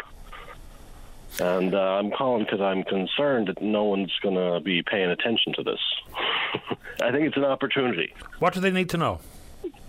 I think it's an opportunity that, if your neighbor shines a super bright light like a stadium light in your window, that the city will be able to respond to that and control that light. Right now, there's no policy on the books that allows the city to, legally and safely deal with that light. We're hoping that the city will vote in favor of using an amendment to their provincial to the St. John's Act, controlled by the province, to try and get control of the situation. I'm not so sure that they don't have the tools available to them at this moment in time. The timidity is, I think, what jumps off the page to me. For instance, one of the quotes or one of the clauses from the Act that I've seen people quote on my social media feeds says something along these lines here. Okay, so let me get it. Where, in the opinion of the city medical officer or the council, a building or a trade or occupation, matter or thing in or about a building or on the lot which is situated, plumbing, sewage, drainage, light, or ventilation of a building is in is a public nuisance clause. I think they've got the tools available. They're, for some reason, afraid to use them. You have done your research. Now, there is no officer of health for the City of St. John's right now. No, that's right. That's why the additional reference to council itself. Yeah, but that doesn't prevent the council from getting some professional support in this for this thing, to get some advice on what it means to, sleep under thousands of lumens of light every night. Just describe it. I went down to have a look because people were telling me about it, and it is really something else. People will say, well, isn't bright lights in a neighborhood a good idea, to stave off the nuisances checking our car doors and maybe breaking into my shed? But this is a different kettle of fish. This is lights like I don't even think I've ever seen lights quite as bright in any neighborhood setting. No. This is like having the brightest car lights pointed directly in your window, into every window. Not just a single window, and not just a single car light. Like, it's blinding. You can't look at it, and you're inside the house. What does that mean for you, practically speaking? Like, how's that impacted your life? Well, I'm calling on behalf of my neighbors, so it's affected their lives insofar as they can't get a proper night's sleep. That's the main problem. Now, there's sleep professionals that'll tell us that that's a very bad thing. It could amount to torture in some cases. And I would say this might be a case where it could be considered torture. And I'm not. This is not hyperbole. It's a lot of light. 20,000 lumens per light source, and we're measuring well over 1,000 inside the house. Now, to put that into context, your normal light bulb is around 200 or 300 lumens. the issue about what it means for disrupting your circadian rhythms, your sleep patterns, is absolutely real. I mean, we talk about those things when it comes to something as fundamental as daylight savings time. So just imagine if that's the all night long, every night implications of the disruption of your sleep. As a matter of fact, on that front, because that's the number one complaint I've heard from many, not only that the shadows it creates and what have you, but it's the sleep-related matters. We're actually going to reach out to one of the professors at Memorial University who deals with sleep, Sheila Garland. She's been on the show many times in the past. Maybe she can add some professional perspective here to further bolster the point that this type of disruption to your sleep is a big deal. It doesn't become a nuisance, it becomes a real health hazard. That's for sure. That's for sure. There's also the question of dark skies. There's dark sky cities around the world who have brought in policies that reduce the amount of glow off the clouds, off the sky, so that you can see the sky better. So you have other cities in the world who are actively controlling the amount of reflection or albedo off the ground and how much lights get. You're not allowed to point lights upward, for example, in Tucson. But St. John's has an opportunity to try and write the laws on this to make it right so that they have some kind of control over lighting in the city. Yeah, I mean, I guess it's very similar to some of the controls. Now, it's all not under the auspices of the city of St. John's, but when you have things that disrupts people peace and sanctity and their sleep, whether it be loud pipes or lights or whatever the case may be, we're talking about the ability to lead a normal, peaceful life without being imposed upon because someone has got the baffles beat out of their motorcycle pipe, or they've got these lights which are absolutely blinding. And I'm not exaggerating to make a point. When I went down to have a look, I was like, oh my God, look at that. It's really quite something. Steve, anything else you'd like to add or remind the folks what's coming up on Monday? You can see it, the vote's coming up on Monday. Have a look. You can just stand downtown and look towards the Narrows, and you'll see a blinding light towards the Narrows. And that's not chain rock. That's some stadium lights pointed in people's windows. Yeah, there is no missing this. That's for sure. Hopefully, the city of St. John's isn't too, determining public policy by their exposure litigation. I want them to try and step up and do something proactive to help out our people. I appreciate the time, Steve. Thank you. Thank you, Patty. Take care. Bye-bye. Good day. Yeah, sometimes that might come across if you're not in the area and you think that, this is kind of petty neighborhood stuff, man, and he's right. You can stand down at the keg and very clearly see what that light is of concern for people in the area. So anyway, let's go. Line number 1. Francis, you're on the air. Hello, Francis. Dave, is line 1 potted up? Francis, line 1, you're on the air. Yes, sir. Hello. Hello. Yes. Okay, I have a couple of things for you this morning. Sure.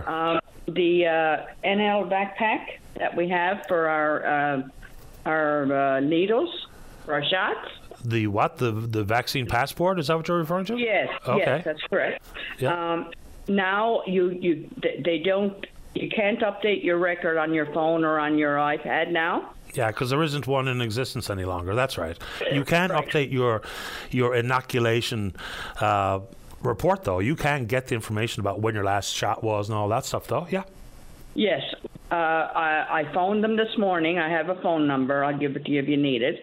And what they do is they send you out a paper one.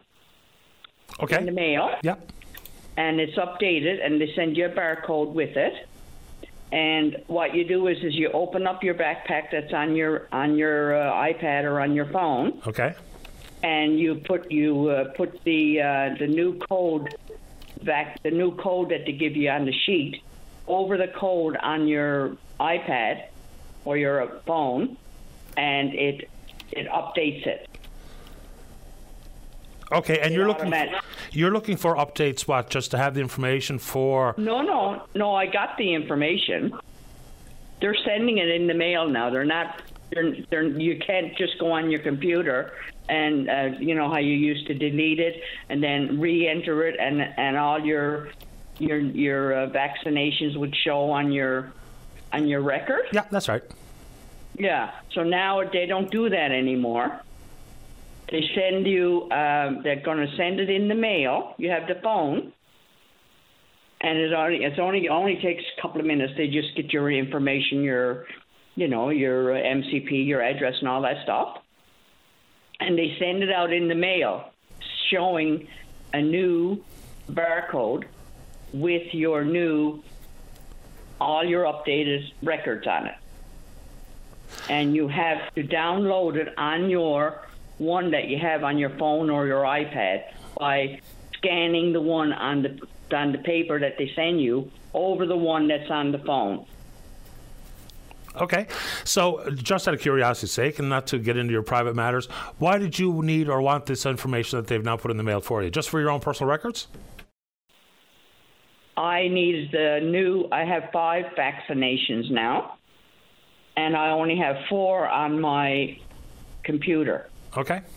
All right? Yep. So now that you can't update the ones on your computer, don't delete them until you get the paper one in the mail. You have to call in, get they'll send you a new paper one to update your records. Got it. So you said you had a number. You want to share it with us so we can share it with all? Yes. Okay. The number is 1833. Yep.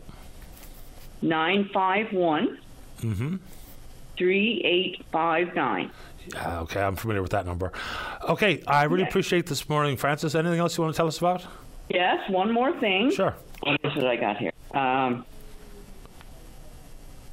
Oh yes, about your if you have a fender bender or a car accident or something like that, you don't need to go to the RNC office anymore to report it. Did you know that? Well, there's a need to report to police when you have a certain amount of damage. I think you need a police report to accommodate your insurance claims. Yeah. Well, yeah, that's right. If the police have to come, but my daughter had an incident, and she was under the impression she had to go to the police station. So I called the station, and they said no, you can do it online now. It's and I have the site that you can go. Sure. It's the site is it's RNC. Yep. .gov GOV. That's right. .nl.ca. Yeah. So you go there and you download the form. You fill it all out. Put your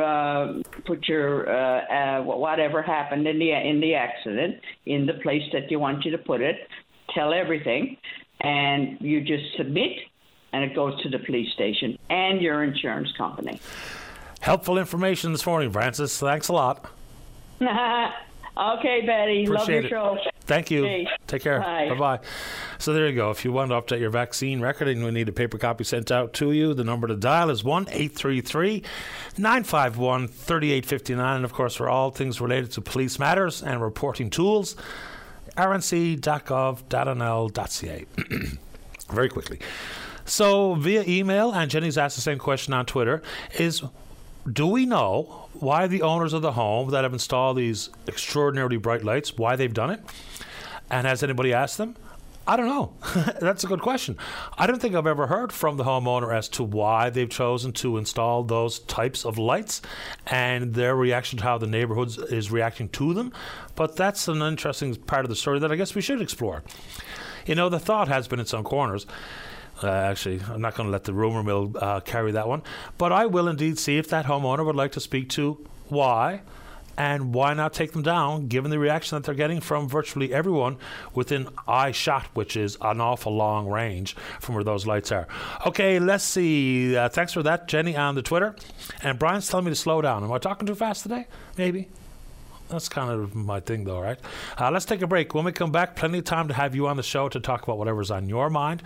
Don't go away. Welcome back to the program. Something that I noticed myself, and now I've got a couple of emails and some pictures attached to it, about people posting the fact they're out skating on the ponds. So I don't know who's checking the ice, but the one pond close by where I go for a walk, there's absolutely no chance that it's safe. I heard that click in my ear, Dave. There's no chance that pond is safe for skating. So it used to be, when we were young, it would be the fire department, by and large, would come across it, because I live very close by Kent's Pond. And the Kent's Pond Fire Hall, they'd come out and we see them out there. They'd be checking the ice. Now, I don't know if that was their mandate or that was something they were obliged to do or something they just did for public safety matters. But hopefully someone has taken upon themselves to check the various ponds before you get out there and skate on, because the one that I walk around, and that's Kent's, I can't imagine that that's safe. I just can't see it being safe. But anyway, just try to be careful and be mindful before you go for a spin on the blades on the pond. Let's go to line 1. Bill, you're on the air. How you doing? Doing okay. You? What's going on? I just heard your ice safety thing, and I'll advise this. I fancy myself half decent at judging ice safety, and if you end up in the water, there's a few videos out there, YouTube them. But my purpose of my call is to respond to Francis about her reporting to RNC on the Beta website. Okay. I recommend against this. Okay, why is that? Because it goes in a queue, et cetera, and I'm sure, because your memory is good, I'm sure you remember a while ago I was having an incident in St. John's building a fence, and I was probably a little wound up figuring out what to do with difficult neighbours. You remember this one? I do so. Yeah, and anyway, long story short, fence is built, city inspectors satisfied, blah, blah, blah, and currently dealing with a constable from the RNC because I just stood the ground. That's all I did. There's absolutely nothing to make me against the law, for lack of a better term. But the recommendation first was to fill out the online blah blah blah, and I chose not to. I went down to what's the name of the street? Military Road, just off Military Road. Well, I'm not sure what street we're talking about off Military. Wherever the RNC offices is. Oh, in Fort Townsend. Yeah, Parade Street. Parade Street. That's the word I was looking for. Okay. But anyway, and I actually felt bad for the desk sergeant when I went down there. I was like, listen, I just want to file this because I know there's something coming. And he forcefully, for lack of a better term, recommended I go to the website. I said, nope, I'm not doing it. I want to fill out the paperwork. And in long story short, I didn't do anything that I could be criminally responsible for and whatnot. But later after that, an RNC investigation started because I just stood my ground. I was like, listen, just leave me alone. Just leave me alone, please. And if I had done the online thing, it would be in the queue behind the complaint that was put in post. And so yes, online business is a great thing these days, but I totally, when it comes to local bureaucracies and government entities, and especially when it comes to law enforcement, go face it, front on. Don't go filing online because it gets lost in queues. That's my advice. That's all I got to say. I appreciate the time. So someone, while we were speaking, sent a note about reporting online. They did exactly that. They got a response in 3 days, and it looks like the file has been opened for this particular collision that this gentleman was involved in. I appreciate the call this morning. Bill, nothing else before we say goodbye? Yeah, no. Well, as for a collision and something, yeah, that's fair play. But when there's a dispute or something like that, I totally recommend against it. But maybe for like you said, a collision kind of thing, as insurance anyway, I wouldn't go. I had a collision a few years ago that was totally blatantly the other person's fault. They ran red light and whatnot, and because I heard you say a certain dollar amount. And you are right, legislatively that is correct, but there was never an RNC report. The insurance dealt with it. It was her fault. She owned it. So neither one of us ever went to the RNC, and because it was in the city. And the last thing I'll finish off with, Patty, any good at sharpening the chainsaw? At sharpening a chainsaw? Not too bad. I spent a couple of winters in the bush. Not too bad. Yeah, well, I spent a couple of winters in the bush cutting windfall and fireload in Jasper National Park, and we were responsible for our own saws throughout the winter, so I know how to do it. I'm trying to get good at it. What's your best recommendation when you strike a nail or something like a rock or something? Because a new chains are expensive, right? And when you strike a nail, I think I'm half decent at it. But when you strike a nail, what's your or something solid like a rock? What's your best recommendation? Well, at some point, there's no way you can really sharpen with your own handheld file, your own circular little file. There's no way you can sharpen out some of the bucks that you might see if you hit a nail or hit a rock or whatever the case may be. But there's professionals out there that if you have something that's so damaged that your own handheld circular file can't deal with, you have to bring it to someone who can do it professionally and maybe have a tooth replaced. Where did they get them done here? Where did I last guy? I used to deal with a fellow, but he'd moved to New Brunswick. He did lots of small inch repair, outboards, chainsaws, that kind of stuff. So let me see if I can find someone for you. I'm genuinely curious. Yeah, no, I'm fair. I'm curious now too. St. John's. All right. Quality equipment repair, CNC and cycle. Oh, here's a good one. Hiscock Rentals. That's where I'd go, I think. Hiscock Rentals. Yeah, right there on Water Street. Patty, you have a good day. You too. All the best. Cheers. Okay, bye-bye. Bye. Yeah, it's funny. I have sharpened a chainsaw many times. Yeah, those were long days, man, working in the bush. Cutting up the fire load and the windfall just to try to deal with the potential for forest fires, and it was a big deal in the national park. There was lots of action like that, and of course lots of rules given the fact it was a national park about what you can and cannot do, or where you can and cannot cut, or what you can cut. So anyway, yeah, if you bucket a rock or a nail to the point where you need a repair or a replacement of a tooth, you're not going to be able to do it yourself with a little handheld file.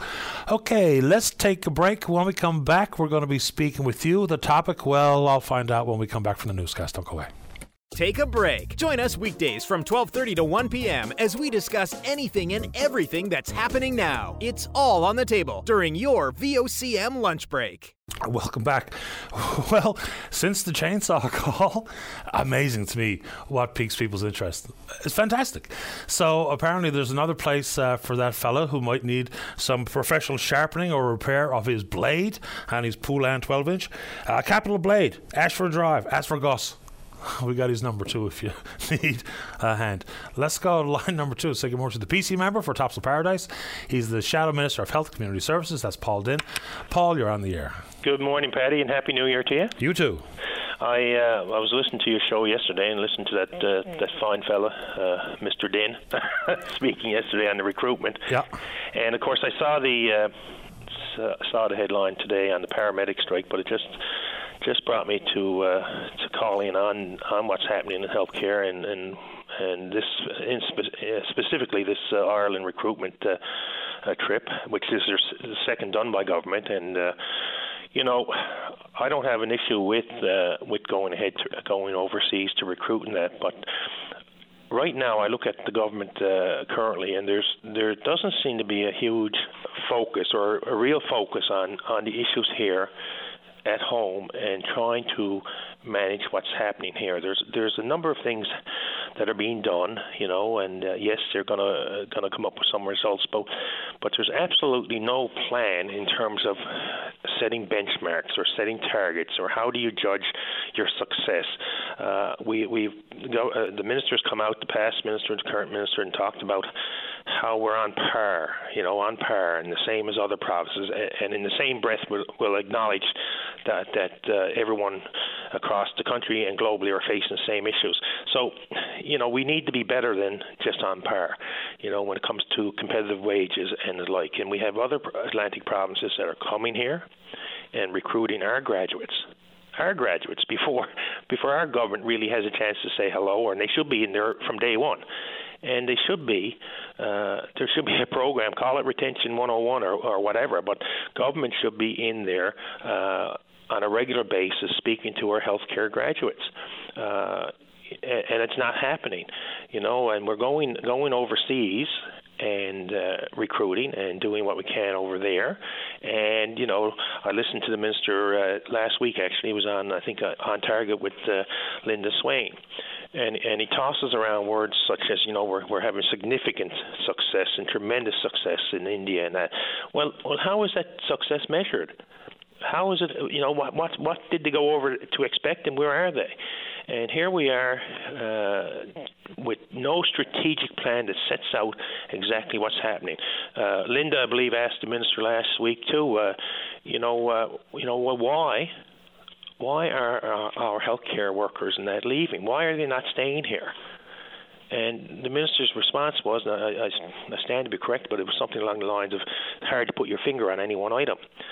But this is the same government that spoke to ongoing exit interviews that would provide reliable information and help us attract and retain our healthcare professionals.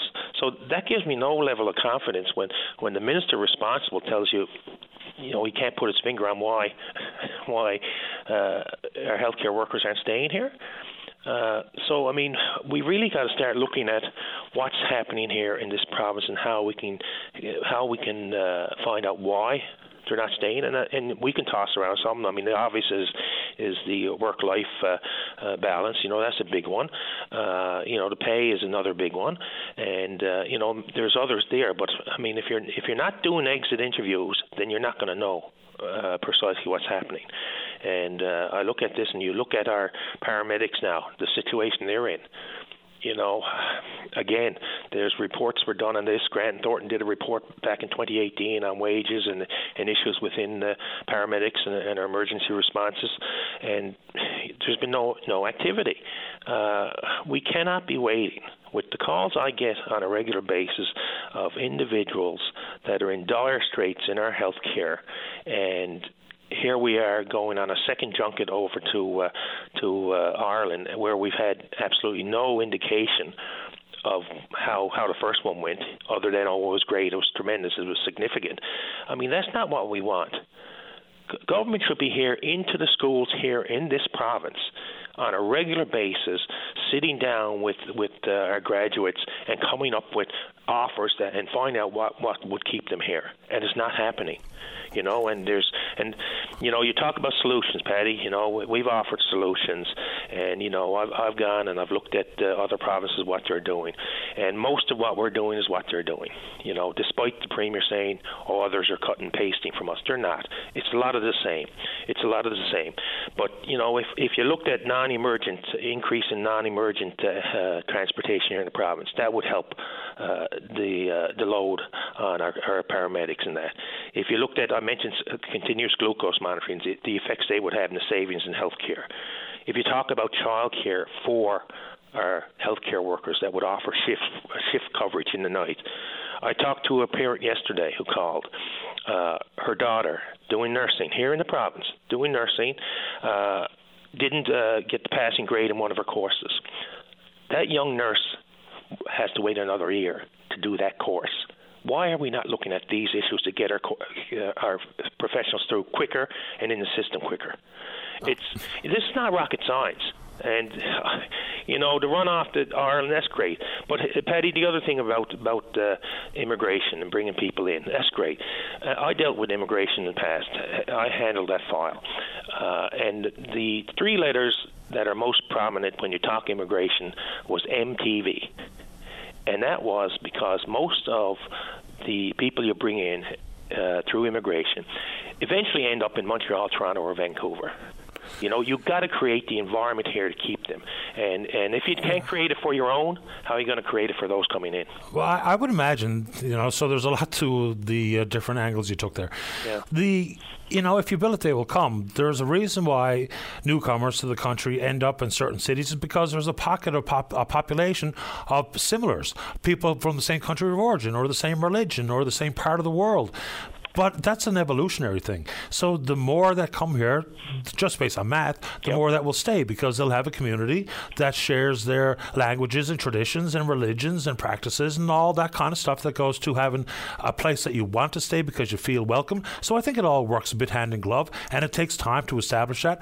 You know, there wasn't just a flip a switch overnight and all of a sudden there was a huge pocket of Pakistanis in Mississauga, right? Yeah. So those things take time. Back to healthcare specifically. I mean, until I'm blue in the face some days, the issue about the very first time that your application is approved to be taught in any of the healthcare disciplines in this province, registered nurses, LPNs, nurse practitioners, social workers, pharmacists, doctors, day one, when you hit the chair, you have contact information with the recruiter, ongoing conversation about opportunities and locations where we desperately need your services. Absolutely. And I don't know why we don't do that. I know we do some of it, but I'm not so sure how aggressive it is. And the exit interview is key. If there's a doctor that was willing and wanting to practice on Bell Island or on Fogo Island and didn't because of the inflexibility of the health authority, let's understand why. If someone's leaving because they've got an opportunity with themselves and their spouse to move to Halifax, okay. If it's because of relationship with the health authority, all right. If it's about pay, fine. If it's about work-life balance, at least we'll know, so that when we draft the next package to recruit, it will include retention measures because we've understood why you left. So I'd love to speak with Dr. Megan Hayes, and I should really try to reach out to her personally, see if she can come on, just to see where she is, because she's got the most difficult job in the province. It's not Minister Osborne, and it's not the Premier, and it's not you, and it's not me. It's her, because there's so many of the ills and woes that people feel in the province are going to rest on her shoulders. She's the new Deputy Minister of Recruitment and Retention of Healthcare Workers. So how we factor in the exit interview and reasons as to why you left will absolutely be 100% important in creating the next recruitment tool, because recruiting someone to work in St. John's is vastly different than recruiting someone to work in Gander or Burgeo or St. Anthony or Happy Valley Goose Bay. So, you know, those are all important parts of it. No, those are good points, Paddy. And just, you know, with the immigration piece, as you talked there, you know, there's groups here. The Association for New Canadians is a good group that do a lot of work for immigration and trying to develop welcoming communities, you know, and that becomes a big issue there. And, of course, it's not just bringing in that professional, it's the partner and the family that come with them. So trying to create that environment where they feel at home, basically. But you know, with regards to the healthcare, we're just not doing enough. Government is not doing enough to for lack of a better word, romance our own graduates, our own applicants to stay here in the province. And whether that be, you know, increase in pay or whether it be, you know, other benefits, it's not happening. There's, you know, the Premier got up in the House there at the last sitting and talked about, we've been over and we met with the nursing graduates. And I'm surprised it didn't come to news then. But, I mean, I had a couple of calls from those graduates, and they said, well, they came in, we were allowed to ask 3 questions, and then went on their way again, and never to be heard of again. You know, that's not how you sell a province or promote what we have to ask, and especially when you're promoting it to your own, let alone going over to Ireland and trying to promote it. So, you know, we got to create that rapport. People have to feel like they're needed. You know, as I said to you many times before and others, you know, in the groups I've met with, and I'm doing it again now this month, most of them talk about the lack of respect, you know, and you got to feel valued. You got to feel wanted. And I can tell you, from the calls I get, these people are needed here in this province, you know. And I look at the paramedics now as a good example that's you know, top of mind today. You know, there's been reports put out there that talked about the issues within the paramedic area, and there's been nothing done.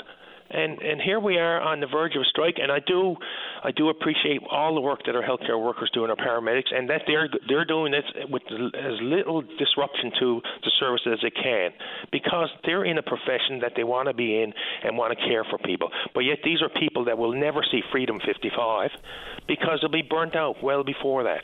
So we really got to start knuckling down and doing what we can for our people here who are struggling, and the students that want a job here. It's just not happening. Yeah, I find there are a little bit different things for me when we come to this particular job action of the Teamsters local, because that's not a direct government involvement. Now, government has created the different landscape between private and public offerings of ambulance services. And, you know, if the only move we made in recent past is to amalgamate air and ground into one dispatch, that's just a baby step. So unlike the government's dealing with the public sector employees who are ambulance operators, dispatchers and paramedics, that's one thing. But when you have a private sector employer, and in this case viewers, I don't know what role government plays here, other than to do away with the disparity or the disconnect between the two.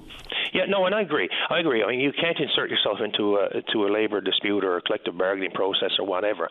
But when you see reports that come out that talk to, differences in wages or differences in time or hours, and you have legislation there such as Labour Standards Act, there's some things you can do to make it better for all.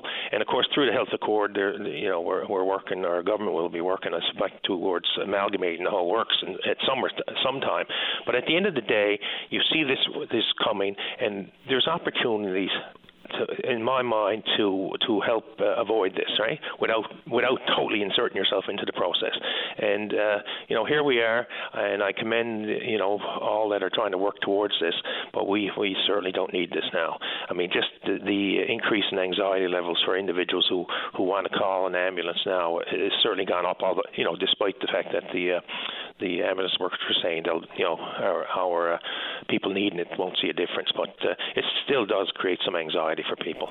No doubt about it. No doubt. Appreciate the time this morning. Thanks, Paul. Thank you, Paddy. All the best. You too. Bye-bye. Yep. Bye-bye. All right, quick one before we get to the break. Let's go to 3. Bill, you're on the air. Hey, Paddy, I didn't mean to get on twice today. Your producer's dead awesome. I heard you. 2 questions, or 1 question and a comment. Sure. You offered another service besides Hiscox? Yeah, Capital Blade, Ashford Drive, Mount Pearl, Gus. Okay, now I was talking to Sterling at Hiscox right after we got off the phone, and I must say he impressed. I think he's going to teach me something. But you made the comment about a 12 pooling or something? It was just a wisecrack about a chainsaw. Yeah. I have a 12-inch pool end. And you offended me, and I had to call back. I'm running an 18-inch Husky 445. My deepest condolences. I'm sitting here sharpening it now, but I'm going to go to Hiscox first because Sterling was. I think the man's going to teach me something. Good. But I didn't mean to get back on the air. Your producer sent me here, and God love him, he's as good as gold. But you're pulling. You caught me. My first chainsaw when I was 20 some odd, which I guess that was a couple weeks ago. All right, have a great day. You too, all the best. Bye. Take care, bye-bye. Yeah, I wasn't to dismiss, you could be running the biggest kind of industrial unit, I don't know, just 12-inch pool out. It was a bit of an inside joke between me and my buddies. Anyway, let's take a break. When we come back, we're talking ice safety. Don't go away. Welcome back to the show. Let's go to line number 1. Second morning to the president of Avalon Trailways. That's Rick Noseworthy. Hi, Rick, you're on the air. Good morning, Teddy. How are you? Doing fine, thanks. How about you? I'm doing all right, boy. I just hope I don't get into a coughing fit. I'm a little bit under the weather. I had the flu shot last week, and it worked. I got the man flu all week, so bear with me. Yeah, I'm in the same boat. Yeah, it's terrible stuff. But hey, I wanted to weigh in. Interesting show this morning from chainsaws to ice safety, so it gets fellas like me all excited. My saws at Hiscox now because you can't cut sod with them, apparently. But on with the ice safety, there's a lot of good points being made. And I don't think Newfoundland is any different. But the Avalon Peninsula, where I do a lot of ATVing and ice activities, we are a little bit different. And I think it's the way that we make the ice here on the Avalon.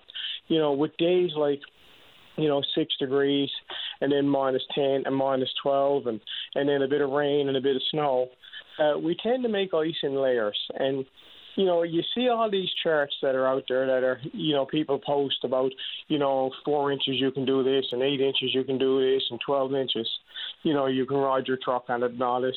Like, that doesn't really pertain to us. So, like, in the perfect world, those charts might be good. But every lake, every body of water is different. And that's probably why we don't see the fire department or anybody checking, for the ice anymore. Because, like, if they check on a place like Kent's Pond, that's no indication of what the ice could be like, say, on Ocean Pond or Gull Pond or something like that. And, they're probably sending out a false sense of security. Well, absolutely. One body of water is just one body of water, exactly that, no more, no less. I mean, it has a lot of things to do. How deep the pond may be, the type of warm springs that are in it, the amount of rivers running in and out of it, which all leads to ice thickness ramifications. So, yeah, you can check Kent's Pond, but that doesn't even mean Kenny's Pond, which you can throw a rock from Kent's to Kenny's. Doesn't mean Kenny's is safe either. So, everybody's got to be checked individually. Yep, and, the plan is, if you're going to go on the ice, plan that you're going through it. Dress appropriately. Like, wear a life jacket. And it might sound dumb, see you fell out on the, on the ice with a life jacket on, but, plan for it. A lot of times, if you go through the ice, you're not, help is probably 45 minutes, an hour away, if at all. Because, once you're in the water, making a phone call or getting out is going to be, it's going to be tough. Wear a life jacket. Wear a set of ice picks. Take someone with you. And, like, in my world of the ATVs, we recommend to stay off them altogether because an ATV does not handle on ice like a snowmobile. And, it's never a safe practice and is never designed as a safety technique, but a snowmobile can skip water in certain situations. I don't recommend, go on thin ice because we can skip water. But, we've all seen the videos of what a snowmobile can do, with the torque when, flat out, its momentum plus the track, they can get out of a bit of trouble. An ATV does not have that ability.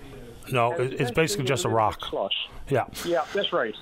It's always worthwhile understanding what you're getting yourself into when you bring any of your off-roaders, skidoos or otherwise, anywhere towards a pond, or even if you're just out for a skate or a walk, whatever the case may be. Watching a video about how to get yourself out of that predicament is probably going to be very helpful because it might happen to you. Number one, and I've gone through this because, Mom and Dad used to be pretty high on this stuff because we had the sleds and that kind of stuff and out skating on the pond. First things first, wherever you went in, don't try to get out there. That's the first thing you have to consider. Beyond keeping calm, because it's hard because of the shock of the cold and they're just afraid of going through the ice, but don't try to crawl out exactly where you broke through. Go to the other side. Number one, there's inevitably going to be some air collected in your clothes.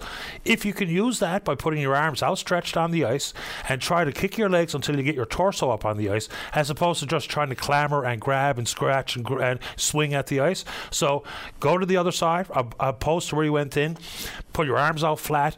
Hopefully that bit of air can help float your torso a little bit and kick your legs. There's the only few ways if you don't have something like a nice pick or something handy. There's just a couple of ways that if you watch a couple of helpful videos, it might be the difference between freezing to death and drowning and getting out. Yeah, Patty, there's little things, when we go out and we teach this, you got to have a plan in your head now because when you're in the water, it's too late for a plan. It's, when the adrenaline kicks in and you're terrified and fighting for your life, you don't think clear. Nope. And, I hear it all the time of the 1-10-1 rule. Like when you go through the ice, you got 1 minute to get your breathing under control. You got 10 minutes of useful time. And 10 minutes is not a lot of time. And after that, you cramp up, you get too cold, you get exhausted. And, of course, that 10 minutes, that might only be 4 minutes for a guy my age or, my physical condition. That might work on a tuned athlete at 25. But, it's all generalities. And, maybe you don't have 10 minutes. But when you get out, they say the other one is you got an hour to get warm. If not, you're in serious trouble again. So, that's all things you got to think about. If you go through the ice on the Salmon Air line, depending on where you're to, you're not going to get the warmth in an hour. It's so many factors involved. And a life jacket, right now you can buy lots of snowmobile clothing that float you. Give yourself as many chances as you can because once you're in the water, your chances are going to be limited. So, take the things you need. Sometimes people go through the ice and the people trying to help them don't know what to do. So, make a plan for yourself. If you're not going on the ice or near the ice, carry a throw bag, something like that. Be able to help someone without putting your own life in danger. But it's something that you have to plan for. Absolutely. I mean, well-laid plans can be the difference between lost and found, dead or alive. And not to be dramatic, but that's the reality when we talk about going through the ice, because it is an absolute panic. I've gone through the ice before. Thankfully, it was just in what we called sandy bottoms there in Kent's Pond. Wasn't deep enough to really be a real fright or real danger, but enough to get wet up to the knees. And even that, knowing that I was going to be fine, I was scared to death for that brief second. So you can only imagine if you go through where your skates or your boots don't hit the bottom, and all of a sudden you're trying to scamper or clamber your way out. So make a plan, know what the risks are, and plan for them. Good to have you on, Rick. Anything else you want to say this morning? No, thanks for the opportunity, Patty. We only got to, get the word out. And, if we save one, it's well worth the effort. But please, for everybody, keep it in mind. Not just for yourself. You're leaving a family behind. You're risking the lives of people who are coming to get you. Just, before you go on the ice, we're not saying not go on it, because, Sure. people are going to do it. You just have a plan. You think your actions, because everybody's accountable. So, once again, thanks for the time, and hopefully we'll have a safe winter. Appreciate your time this morning, Rick. Take care. Yeah, thanks, Patty. Okay, bye-bye. Rick Knowles-Reilly is the president of Avalon Trailways. Time for a break. When we come back, Annette's there to talk about the nurse recruitment opportunities in Ireland. Don't go away. Saturday morning, join us for the Irish Newfoundland Show. Send your request to irishnl@vocm.com or submit them online at vocm.com. Welcome back to the program. Let's go to line number 2. Annette Boyle, you're on the air. Good morning, Patty. Happy New Year, and I wish you the best for 2023. The very same to you. Keep up doing the good work that you're doing.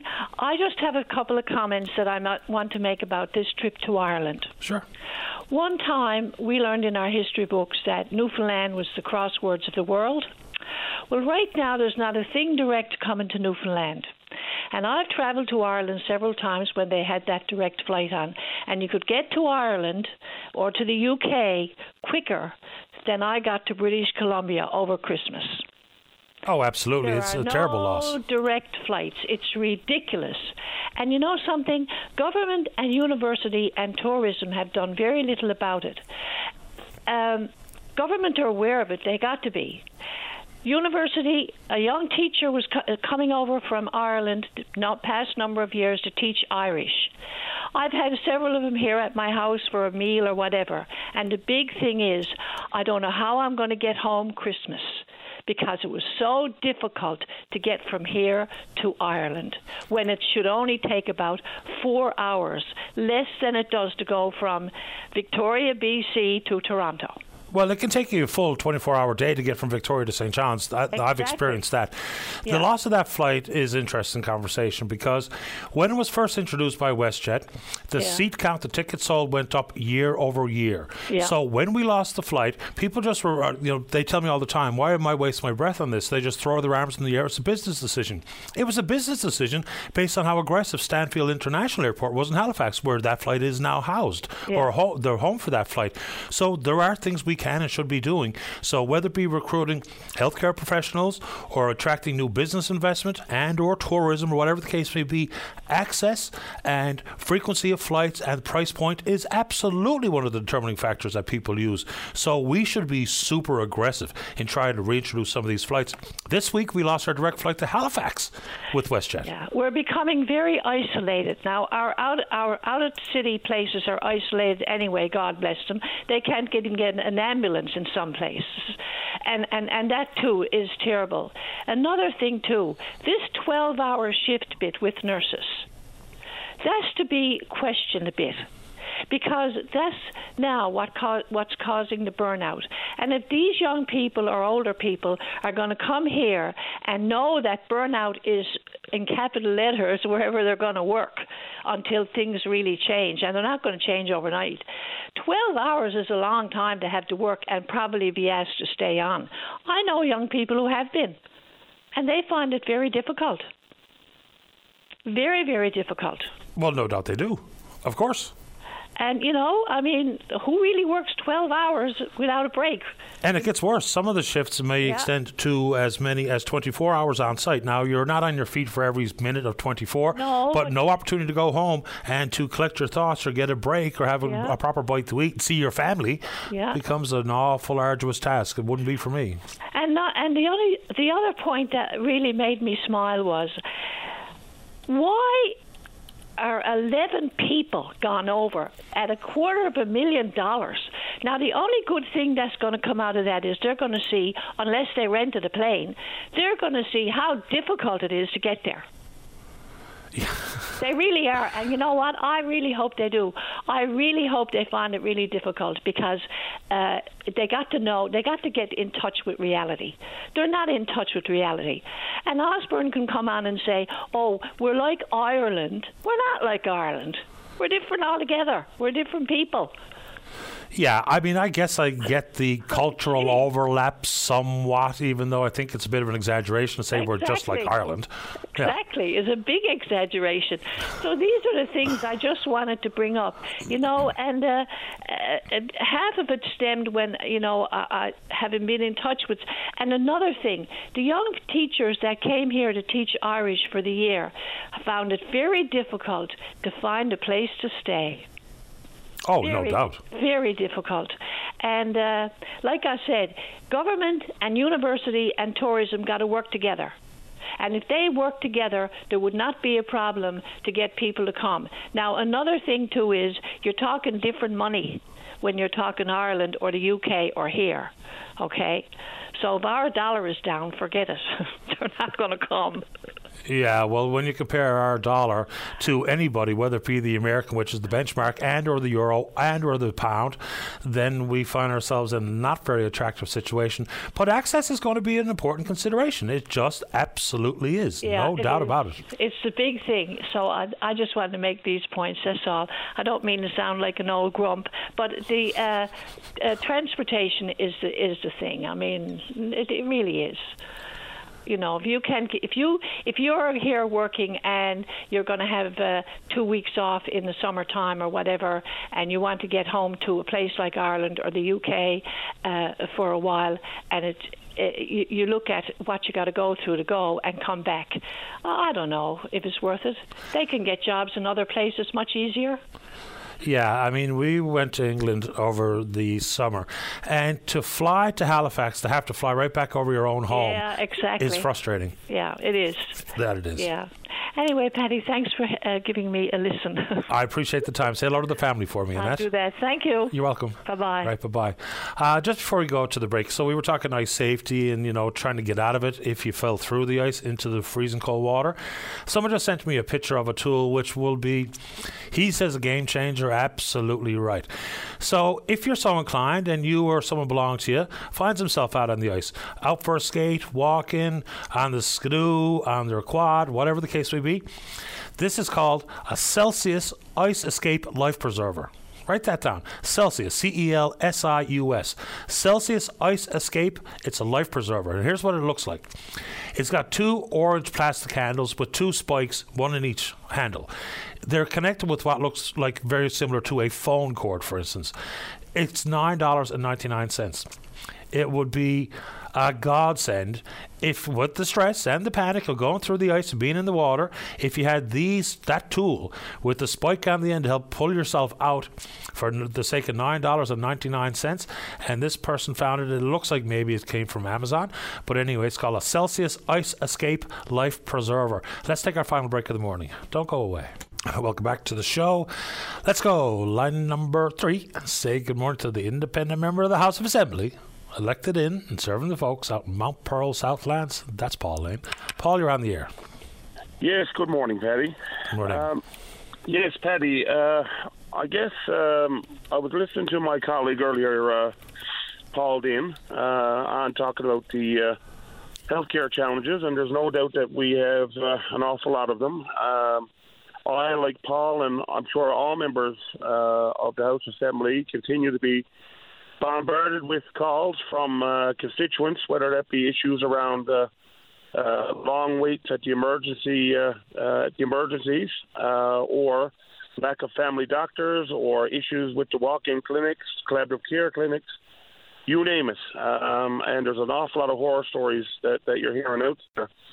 One issue that, because you were talking about possible solutions, and one thing that I did bring to Minister Osborne's attention there in the fall, and you and I talked about it actually, and I just wanted to put it out there again because I do believe the minister, I believe when they announced the new St. Clair's, he brought it up. I stand to be correct on that, but I'm sure I've heard him sort of commit publicly to this idea, and that is around childcare.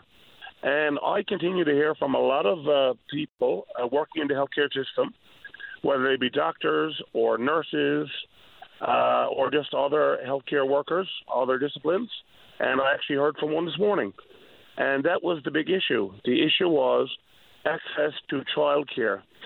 So I think the minister may have said, I'm not putting words in his mouth, certainly that's what I suggested to him. I think he had publicly committed to the idea that we would be looking at perhaps putting some childcare facilities either on site or near site in our our main hospital settings, whether it be the Health Science, St. Clair's, whatever the case might be. I think that's something that could be done and should be done in order to try to help us in the recruitment and retention of healthcare professionals. Childcare is a big issue. We talk about money, we talk about incentives, we talk about all those things, but at the end of the day, if you are a person, particularly a younger person, younger family, and you don't have anybody to care for your child, we can put all the incentives we want in place. If there's nowhere they can go to put their child when it comes to child care services. So I would just sort of renew my sort of, call and put that out there again in the new year. That's something that I really think the government needs to look at doing sooner rather than later.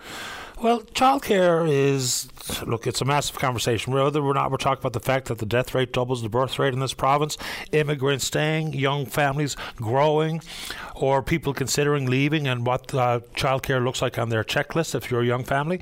It's great that the province, in my opinion, it's great that the province and the federal government are moving forward with their roadmap to $10 a day daycare. It makes all the sense in the world to me. I don't have small children. I don't need daycare. But if you look at any of the research done where they've made it accessible and affordable, then it's got a big uptick for the economy.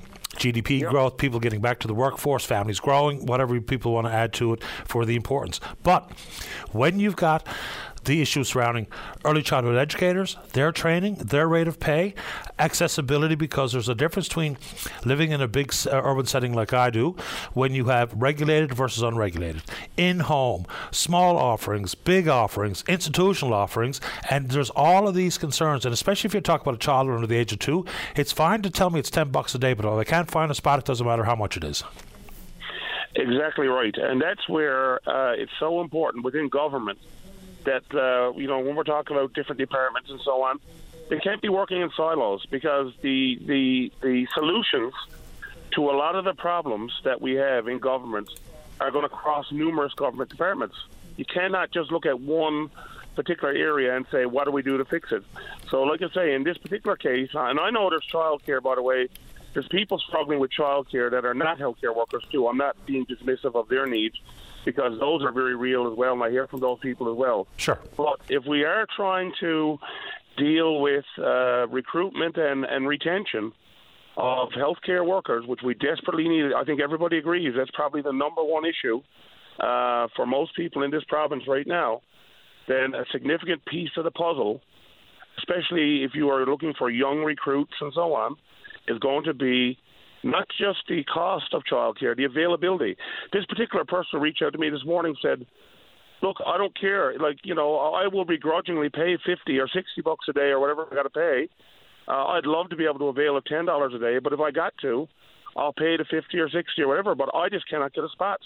I am exempt from the work. I am a healthcare professional who is exempt from the workplace. I could be part of the solution, but I have nowhere. I have no child care for my child, and that's preventing me from helping fix the problem. So, it's important that Minister Osborne obviously work with the Minister of Education, Early Childhood Learning and Care, And any other ministers they need to look at and realize that you cannot operate in silos, and these big issues are going to cross numerous departments in many cases. And there's no one thing that you need to do. It's a multi-pronged approach that needs to be taken. Yeah, I think everyone would agree with that because, the recruitment tool it's so extraordinarily wide, the array of issues that have to be addressed. And, of course, childcare would come with it. If I'm a young family, I'm a doctor, my partner or my spouse also needs a job, amenities and schools and opportunities for my children, childcare or otherwise.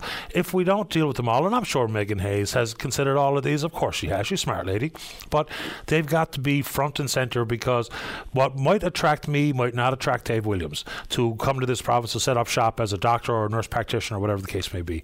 I appreciate the time, Paul. Thanks for the call. Thank you, Paddy. All the very best. Take care. Bye-bye. All right, a couple of quick ones before we run out of time. Let's go to line number 2. Margaret, you're on the air. Paddy Daly? Yep. My sister went to St. John's on Monday.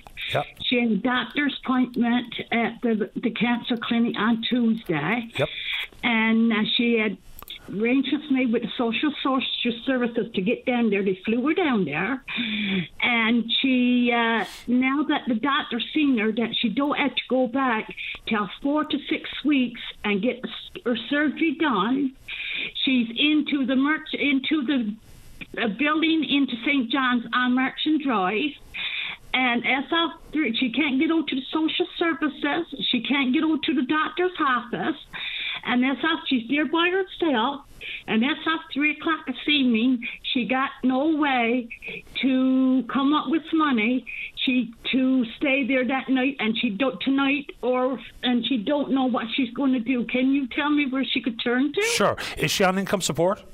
Yes, she is. Okay, there's a very specific number for folks who are on income support, and you can call it. It's right there at the Department of Health Community Service, but it's its own standalone number. So, do you have a pen? Yes, I do. Okay, so it's toll free 1-833. 833? Yeah. Okay. 729. 61. 06. Yeah, that's specifically about medical transportation assistance for income support clients. Okay, now I don't know if she got that number, but she was trying all morning to get through to numbers that she got, and she couldn't get no one. And she's down there, and she's in a panic, and that's after 3 o'clock. She's outdoors. Okay, because that one's specifically for her. There's the general one that people call all the time, ends in 2412. It's hard to get an answer on that one.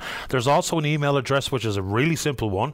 It's MTAP, so Medical Transportation Assistance Program, MTAP@gov.nl.ca.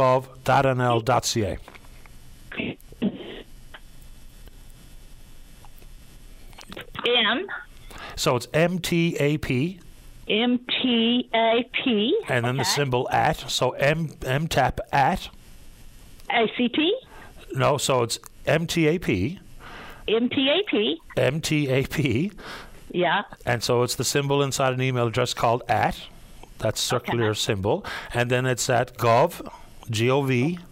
G-O-V, yeah. .nl. .nl, okay. .ca. .ca, okay. All right, I'll give her a call back and see what this is going to do. Let me know. Okay, thank you. Margaret, you're welcome. Bye-bye. All right, bye-bye. Last word goes to line 1. Bill, you're on the air. Hi, Paddy. I was talking to you about a month ago. I was looking for somebody to give me a hand to shovel some snow. And I thought you might have had a list of numbers there one time. People are going around helping out seniors. Eh? You're at Mount Pearl, aren't you?